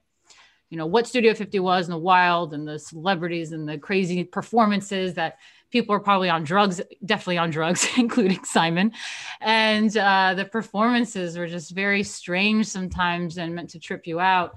And that's the thing. Yeah, like I said, when I'm there in the nightclub, and I was sober doing all this too, by the way, even alcohol, I stopped drinking alcohol.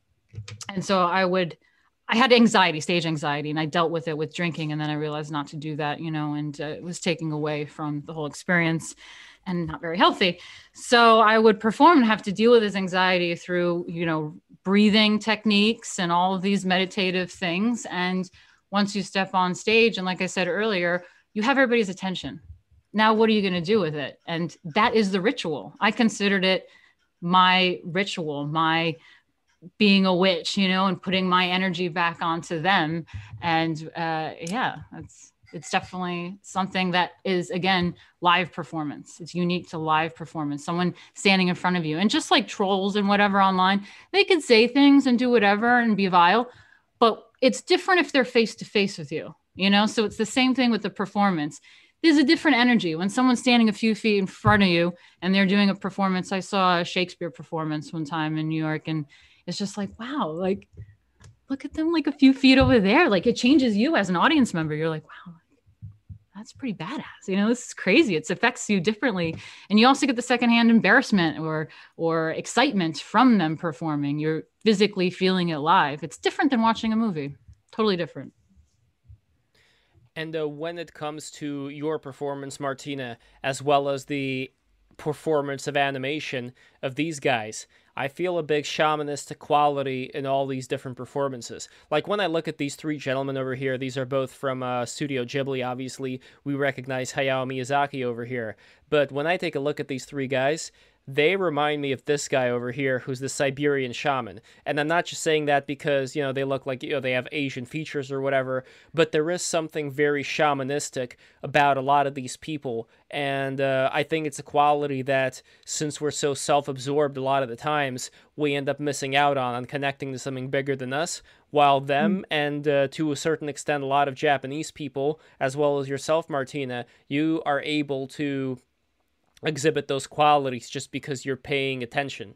And I say the same thing for you, Luke, and you, Gio, and of course you, Paul. You know, like, if we're opening ourselves up, if we're paying attention, then we are able to, you know, like that Pocahontas song, you know, we're able to see the colors of the wind, or however it goes. You get what I'm saying? Was it smell the colors of the wind or taste the colors of the wind? I don't remember. Something about the colors of the wind. If you get rid of that willow tree, it's not going to grow. Well, is that how it went? I don't remember. Anyway.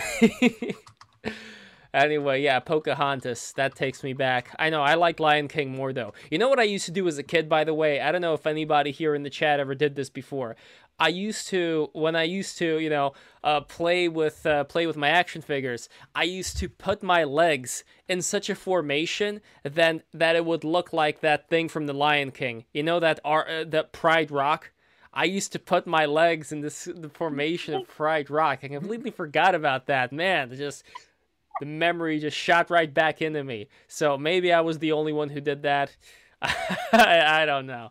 Anyway, guys, okay, I think that along with your calf raises, you have to see if you can do that formation again.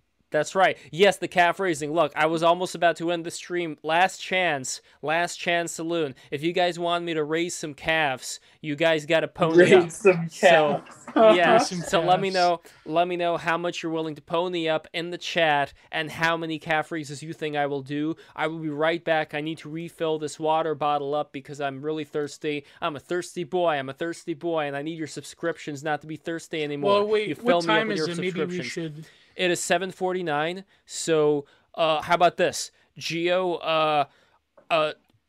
Whatever question you think is still unanswered right now, let's go through that right now, and we can then end the stream. But let's see what happens with the calf races. If not now, then we're going to do it tomorrow from 12 noon. I'm gonna have a radio stream. Athena is coming on, and Gio, you're coming on as well. Yes, yeah.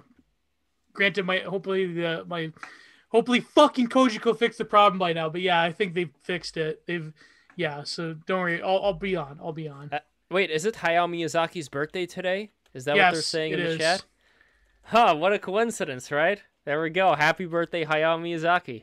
Excellent. He wasn't the one that did what did Miyazaki do? He did Spirited Away, My Neighbor Totoro. Yeah, Studio Ghibli, okay. No, it was Kojima that did Metal Gear Solid or Metal Gear. Yeah.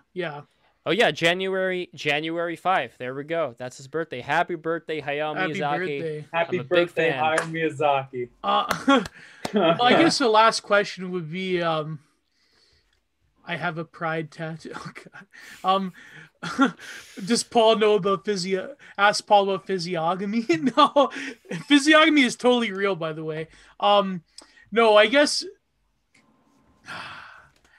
The controversial question, I guess, Paul, would be like, what is your defense of the Rococo? Why are you so attracted to Watteau and Boucher and well, I consider Fragonard to be like a cut above, but what is this thing? Don't you consider it the bourgeois kitsch pornography of its day?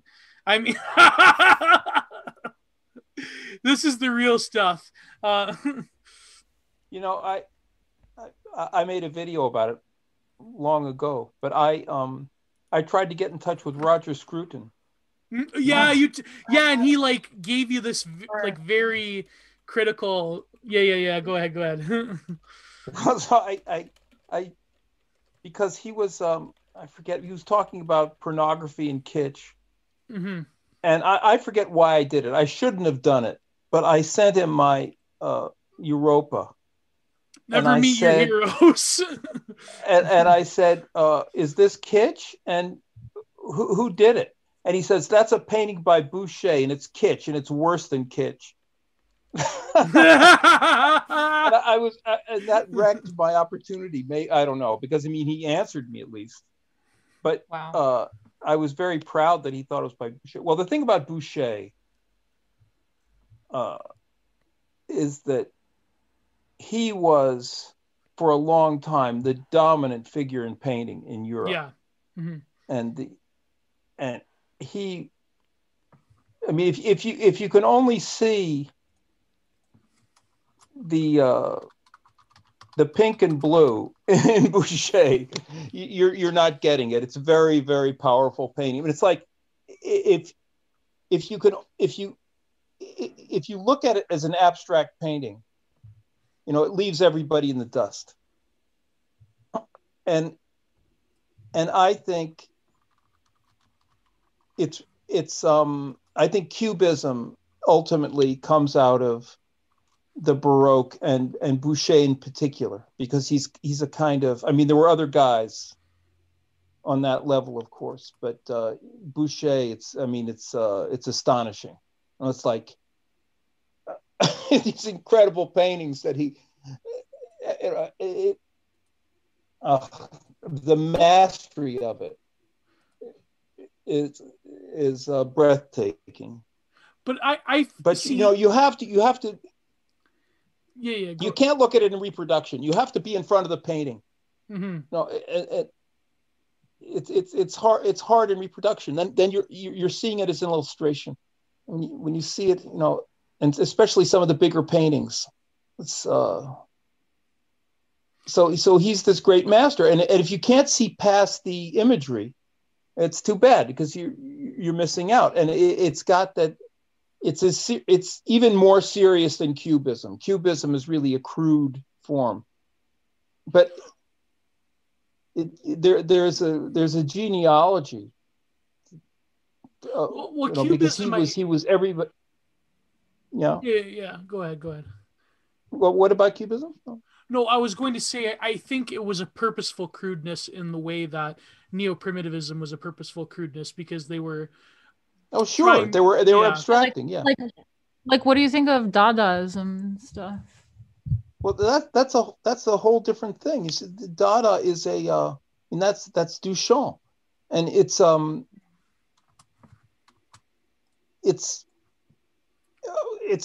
kind of like it. But I get how some people are very critical. Well, I mean, Dada, first of all, is supposed to be funny. So it has that, but it's not exactly. Now again, this gets back to what I'm always trying to say. It's categorized as art in a way that maybe it shouldn't be. The guys who were doing it, they were reacting to the First World War, and they were, and what was going on with them, what was going on in the art world, and then they were doing this stuff, and it was. It had an element of mockery. It had an element of despair. It had an element of fooling around, and it was something they were doing, that no one was thanking them for it. No one was throwing money at them. Nobody was getting famous. It's like a bunch of kids, inventing some kind of crazy game, like maybe any of us might have, with some friends. And we do this, and it's our game, whatever it is, some kind of crazy thing we invent, and we're in a tree or whatever it is, and we do that, and it goes on for 3 weeks, and then 40 years we have a comment, later, by the way, from Pylos. It becomes this thing. He says Dadaism is a meme gone too far. Yeah, I think.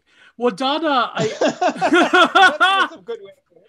I think they were doing interesting things, but I feel that Dada was like kind of like the leftoid artistry of its day, whereas German Expressionism, despite a lot of them going against Hitler, had a lot of reactionary tendencies, especially Dix and some aspects. What about Schiele? Egon Schiele? Yeah, Egon Schiele, some aspects in the way he took sexuality in the modern world. I feel that Schiele is the artist that is represented most in our current reality of like OnlyFans and e-prostitution. Well, didn't he also molest some girls? They say he molested a young girl, but like the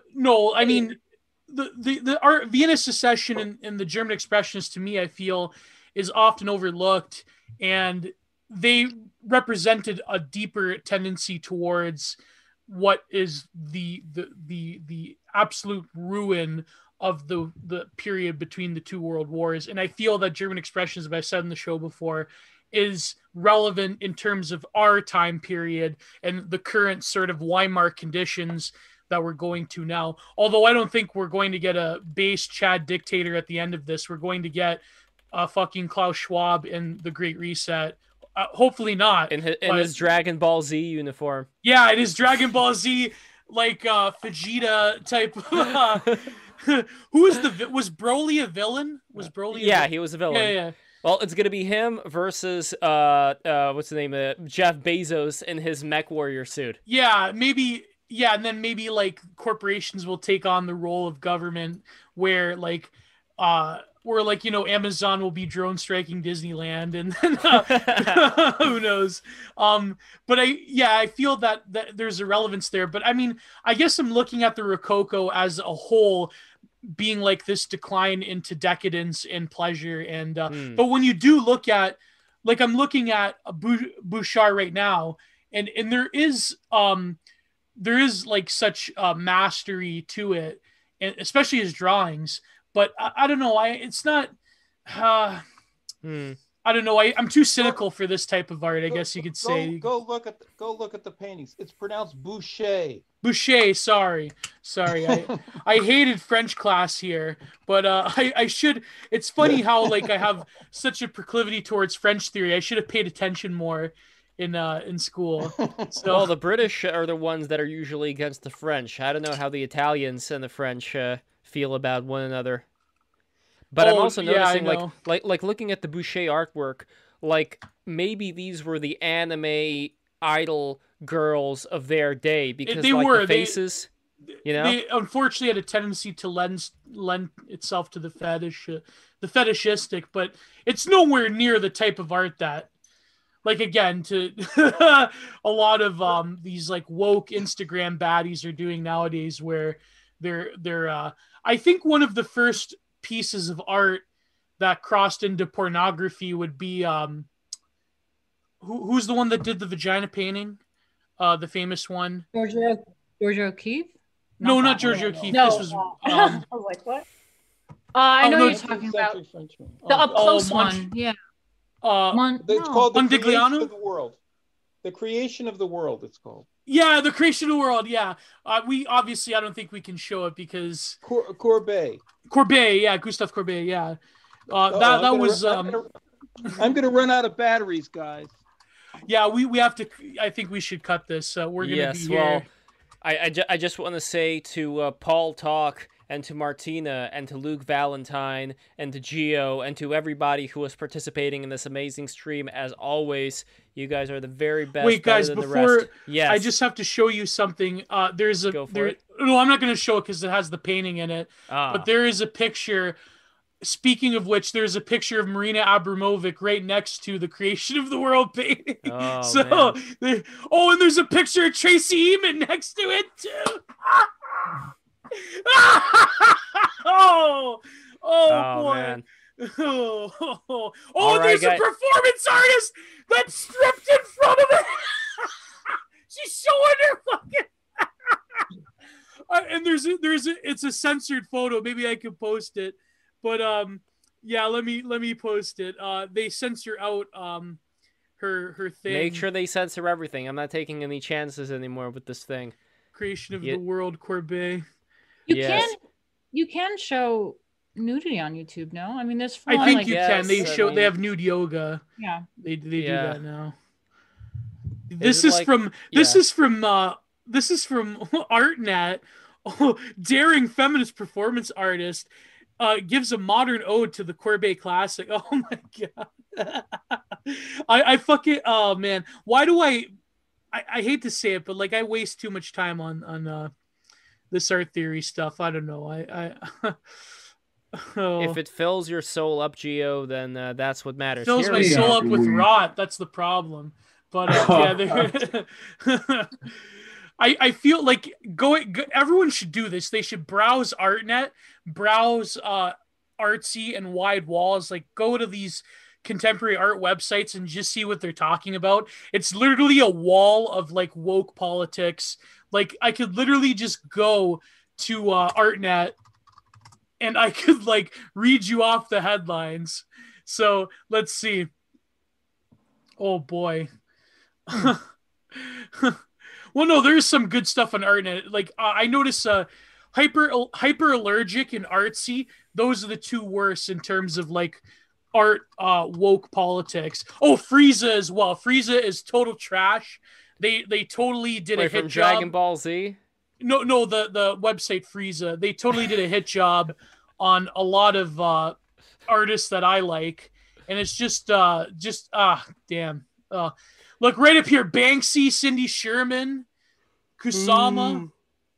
Those are the visionaries of the art world now. Well, I know Kusama's doing things that are interesting, but no, we're gonna be the new visionaries of the art world. We're taking this. I have no we're taking this thing by Banksy, force, as everybody knows. We're gonna take this thing by force. So that's all I got to say about that. Listen, guys. Yes. Oh, did Paul leave?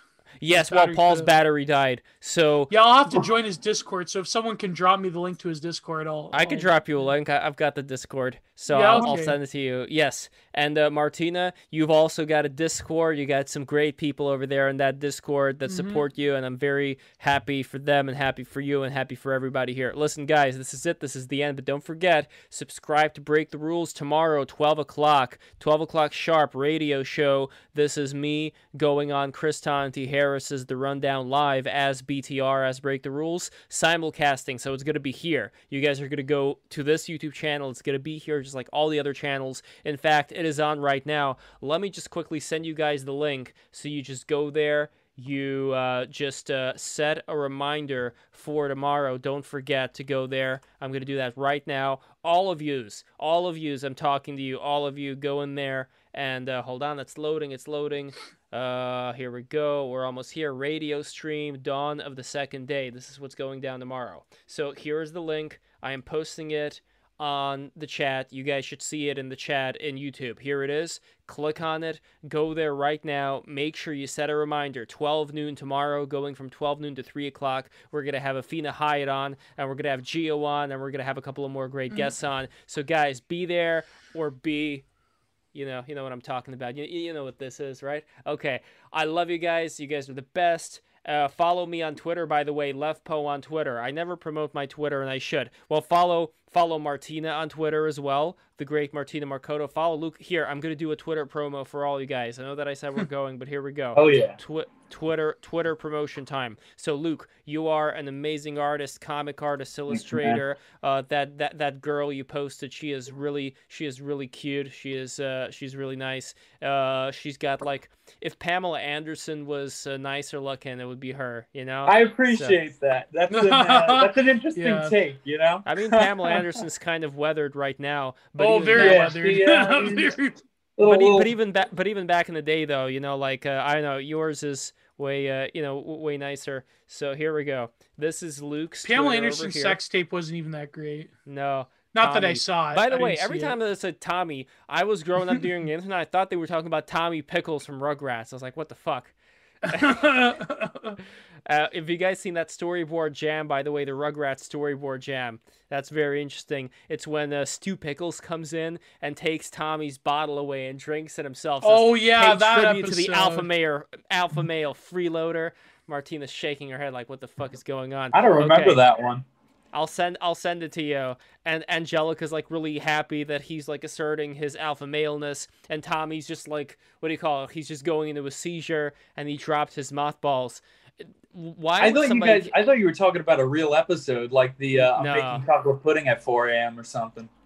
No. I'm talking about a storyboard jam, which is something that the animators of Rugrats, or the storyboard artists, they liked to do in their spare time. And some people, I think, confiscated that storyboard, but like a page of it is still around. So here we go. Martina Marcotto. Follow Martina on Twitter. And let me do Gio over here. I just had to put all these in the spreadsheet just to do them all at once, because, I got to type things in manually over here. But it is well worth it, because number 1, number 2, and number 3, I want to promote the hell out of my friends, the people who are on this stream. You guys are all amazing. Here we go. Giant Gio. Follow Gio on Twitter. I'm sure all of you already are, but if not, follow Gio on Twitter right now. Make it happen. Make it possible. And finally, Gio, you better follow me back. I know you don't like anime thighs, but you better follow me back. Well, we're gonna get Gio into JoJo.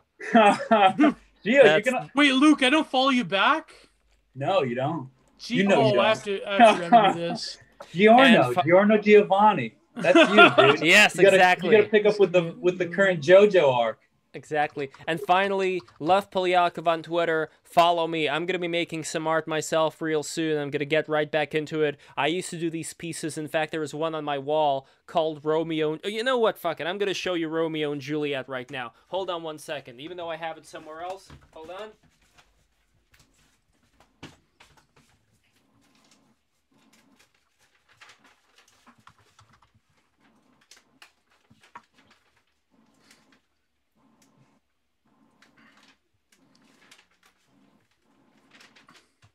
Wait, what is he going to get? I don't know. Romeo and Juliet painting? What? I feel bad. I wasn't able to contribute very much. You guys were going a mile a minute. Oh, it's all right. Talking about all these names. My goodness.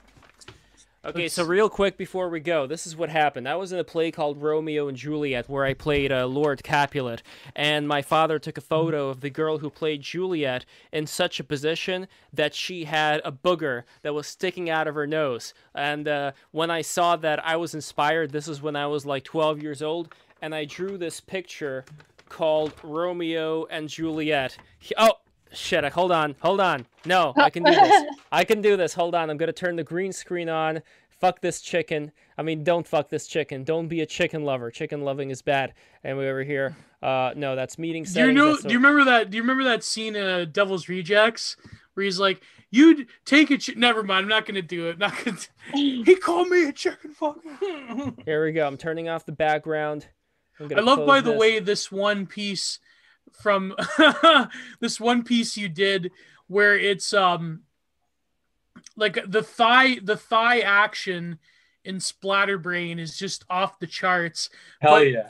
the one recent one you did, the line work where it's like this cutesy girl anime with the lifeguard hat. She's got a Game Boy Color. No, sorry, Game Boy Advance. I had one of those back in the day. And just like the backside shot, the panty shot is just phenomenal, my friend. That's her bathing suit. It's not that lewd. It's pinup. You know, we're not going pinup. I'm trying to be a little bit tasteful, not we have to. We have to go back to the natural hangers of the pinups. I think we have to get rid of plastic. We have to get rid of tit jobs. I mean, I'm sorry, folks. It's not appealing to me. I've never seen a good one. I've never seen a good Never seen a good one. I can always tell when it's and they don't feel too good either. Yeah. They don't feel too good. In my opinion. You remember that South Park episode? Like he said, like, "Ooh, it feels like," I don't remember what he said. Bags of sand. Yeah. It feels like a bag of sand. That's what it feels like. It's not like, even people are like, but here's the thing. I feel like the problem, and people are starting to recognize this. There is a renaissance of appreciating thick women now. You have to, if you want big tits and a big ass. They go overboard sometimes, though. I don't know. Yeah, sometimes they go a little too thick. But you gotta have the body to accommodate that level of thickness, I feel. Sure. You know, you don't want the porn star like balloons on a stick type of look. I don't know. It's just we gotta go back. Like my good friend Lady Astor posts these old style like 20s pinup women, and they just the beauty of it is the fact that they're not revealing too much. There's more to come. There's more to come in eroticism. There's more to come. Okay, here it is. So this is Romeo and Juliet. I did it at 12 years old, and this is the kind of stuff that I want to go back to making. It's like, I don't know exactly how to... This is Juliet over here. She's got the hell in is her that? nose. What? This is Juliet, and over here you can see Romeo. Hold on, these are the Capulets. And this is Romeo, and Romeo, as you could see, he is a Mongolian man with lollipops on his nipples. You know, where the nipples are. There is a turtle over here on his belt. He has a turtle for a belt who is smoking a cigarette. And there is a phone that was slightly inspired by Salvador Dali, you know, like lobster phone. Yeah. This phone has spikes coming out of it. And there's like a guy who was nailing a sword. I don't know. Pretty surrealist right here. Let's see. What's the date? It's 5/5/02/2002. So there was a guy who was nailing a sword into the leg of Romeo while the angry turtle looks on.